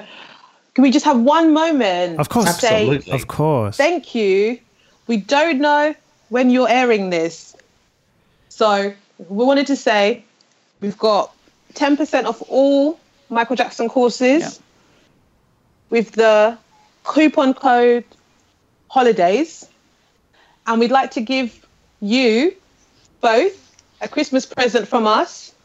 So, Jamin, my gift to you is the complete Teaching Michael Jackson Studies online course. Oh, wow. And Q, I want to give you my visual art of Michael Jackson course. Which goes with your Kunstwerk von Michael Jackson. Oh, wow. That's so special. Thank you. Yay. I'm going to be educated. Q is going to university. We've got our promotion. Thank you. From the 3rd to the 24th of December. Yeah. So, this will be out before the 24th for sure. Cool. So it goes from 3rd to 24th. Yeah. And if you struggle at all with Kunstwerk, let me know. And I'll throw in Introduction to Michael Jackson Studies as well, because some people need it to step up to the extension courses. And that's just a big hug and kiss from us. Oh, thank you so much. Thank you. I feel all warm and fuzzy. Oh. Thank you so much. So there we are, get those listeners. to you tomorrow. Great. And listeners, there's great opportunities for you there. Definitely. So, wow. Thanks, ladies. Much appreciated. You're welcome. Alrighty. Well, I think MJ fans have a lot of studying to do over the holidays then, by the sound of it, including Aussie listeners who also not only will have access to the MJ Studies courses, but Brad Sundberg is bringing his seminar to Australia as well. Yeah. Have you guys been to one of his London seminars at all? I couldn't this year. It was such a shame. We had to just sort stuff out for the journal. Couldn't get away. Well, you had a really big year. You did have a big year. Everything was going on. I was like, please, Brad, come back. But what I did to make myself feel better was listen to your special. Oh, good. It's like a mini little taste of what a seminar would be like. So he's coming to Australia for the first time, which is very exciting. I haven't yet. For the first time. Oh, you're going. Well, yes, I'll be going to the Perth. So there's 3 cities that Brad will be going to. He's going to Melbourne and then across to Perth and then Sydney. The Melbourne dates are January 7 and 8. Perth dates January 10 and 11th. And the Sydney dates January 14th and 15th of 2017. So 2-day seminars are available. And, head to – tickets are strictly limited and they need to head to the studio with I've cut the website off this I think photo. it's just in the studio with MJ.com. With MJ. Okay, in the studio with MJ.com to get the tickets to those seminars. So Aussie listeners, this is something that you should be definitely doing what you can, because unlike London where he's done a couple, this is the first time to Australia, which I know Brad's very excited about coming down under. So who knows when he will come back down under, because this is a huge trip for him. But do not miss this opportunity if you get the chance. Another avenue for education and learning about behind the work and behind the scenes and behind the creation of these amazing things that Michael's left us with.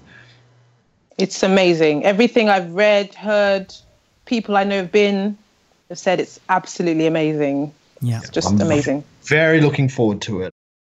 All right. Well, there's some exciting things coming up for MJ fans this Christmas. Stay tuned to the MJ Cast for our upcoming shows, including our 2016 Christmas special. But until then, enjoy the fortnight ahead and keep Michaeling. It's all for love. Thank you for tuning in, listeners. We'll hear from you soon. Michael on. Bye. Bye.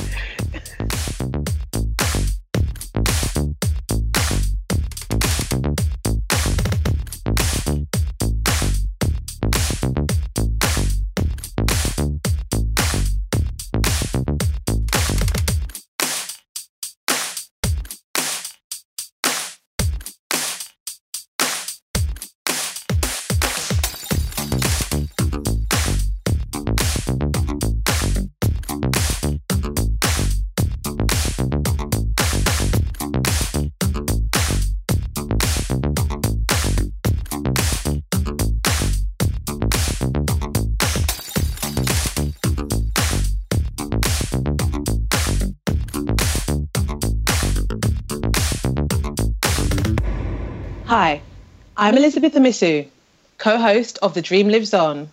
And I'm Karin Merx, also co-host of Michael Jackson's Dream Lives On. And you're listening to the MJ Cast. We can't say it at the same time because it sounds awesome. I love it when you guys do things like that at the same time. There was one episode I remember you guys doing where you were like, we're going to be talking about Michael Jackson's, and then you both say dangerous at the same time. It was really cool. Q, we need to start doing that, okay? Sure. Q's like... It's a bit hard when I can't see you. Oh, yeah, true that.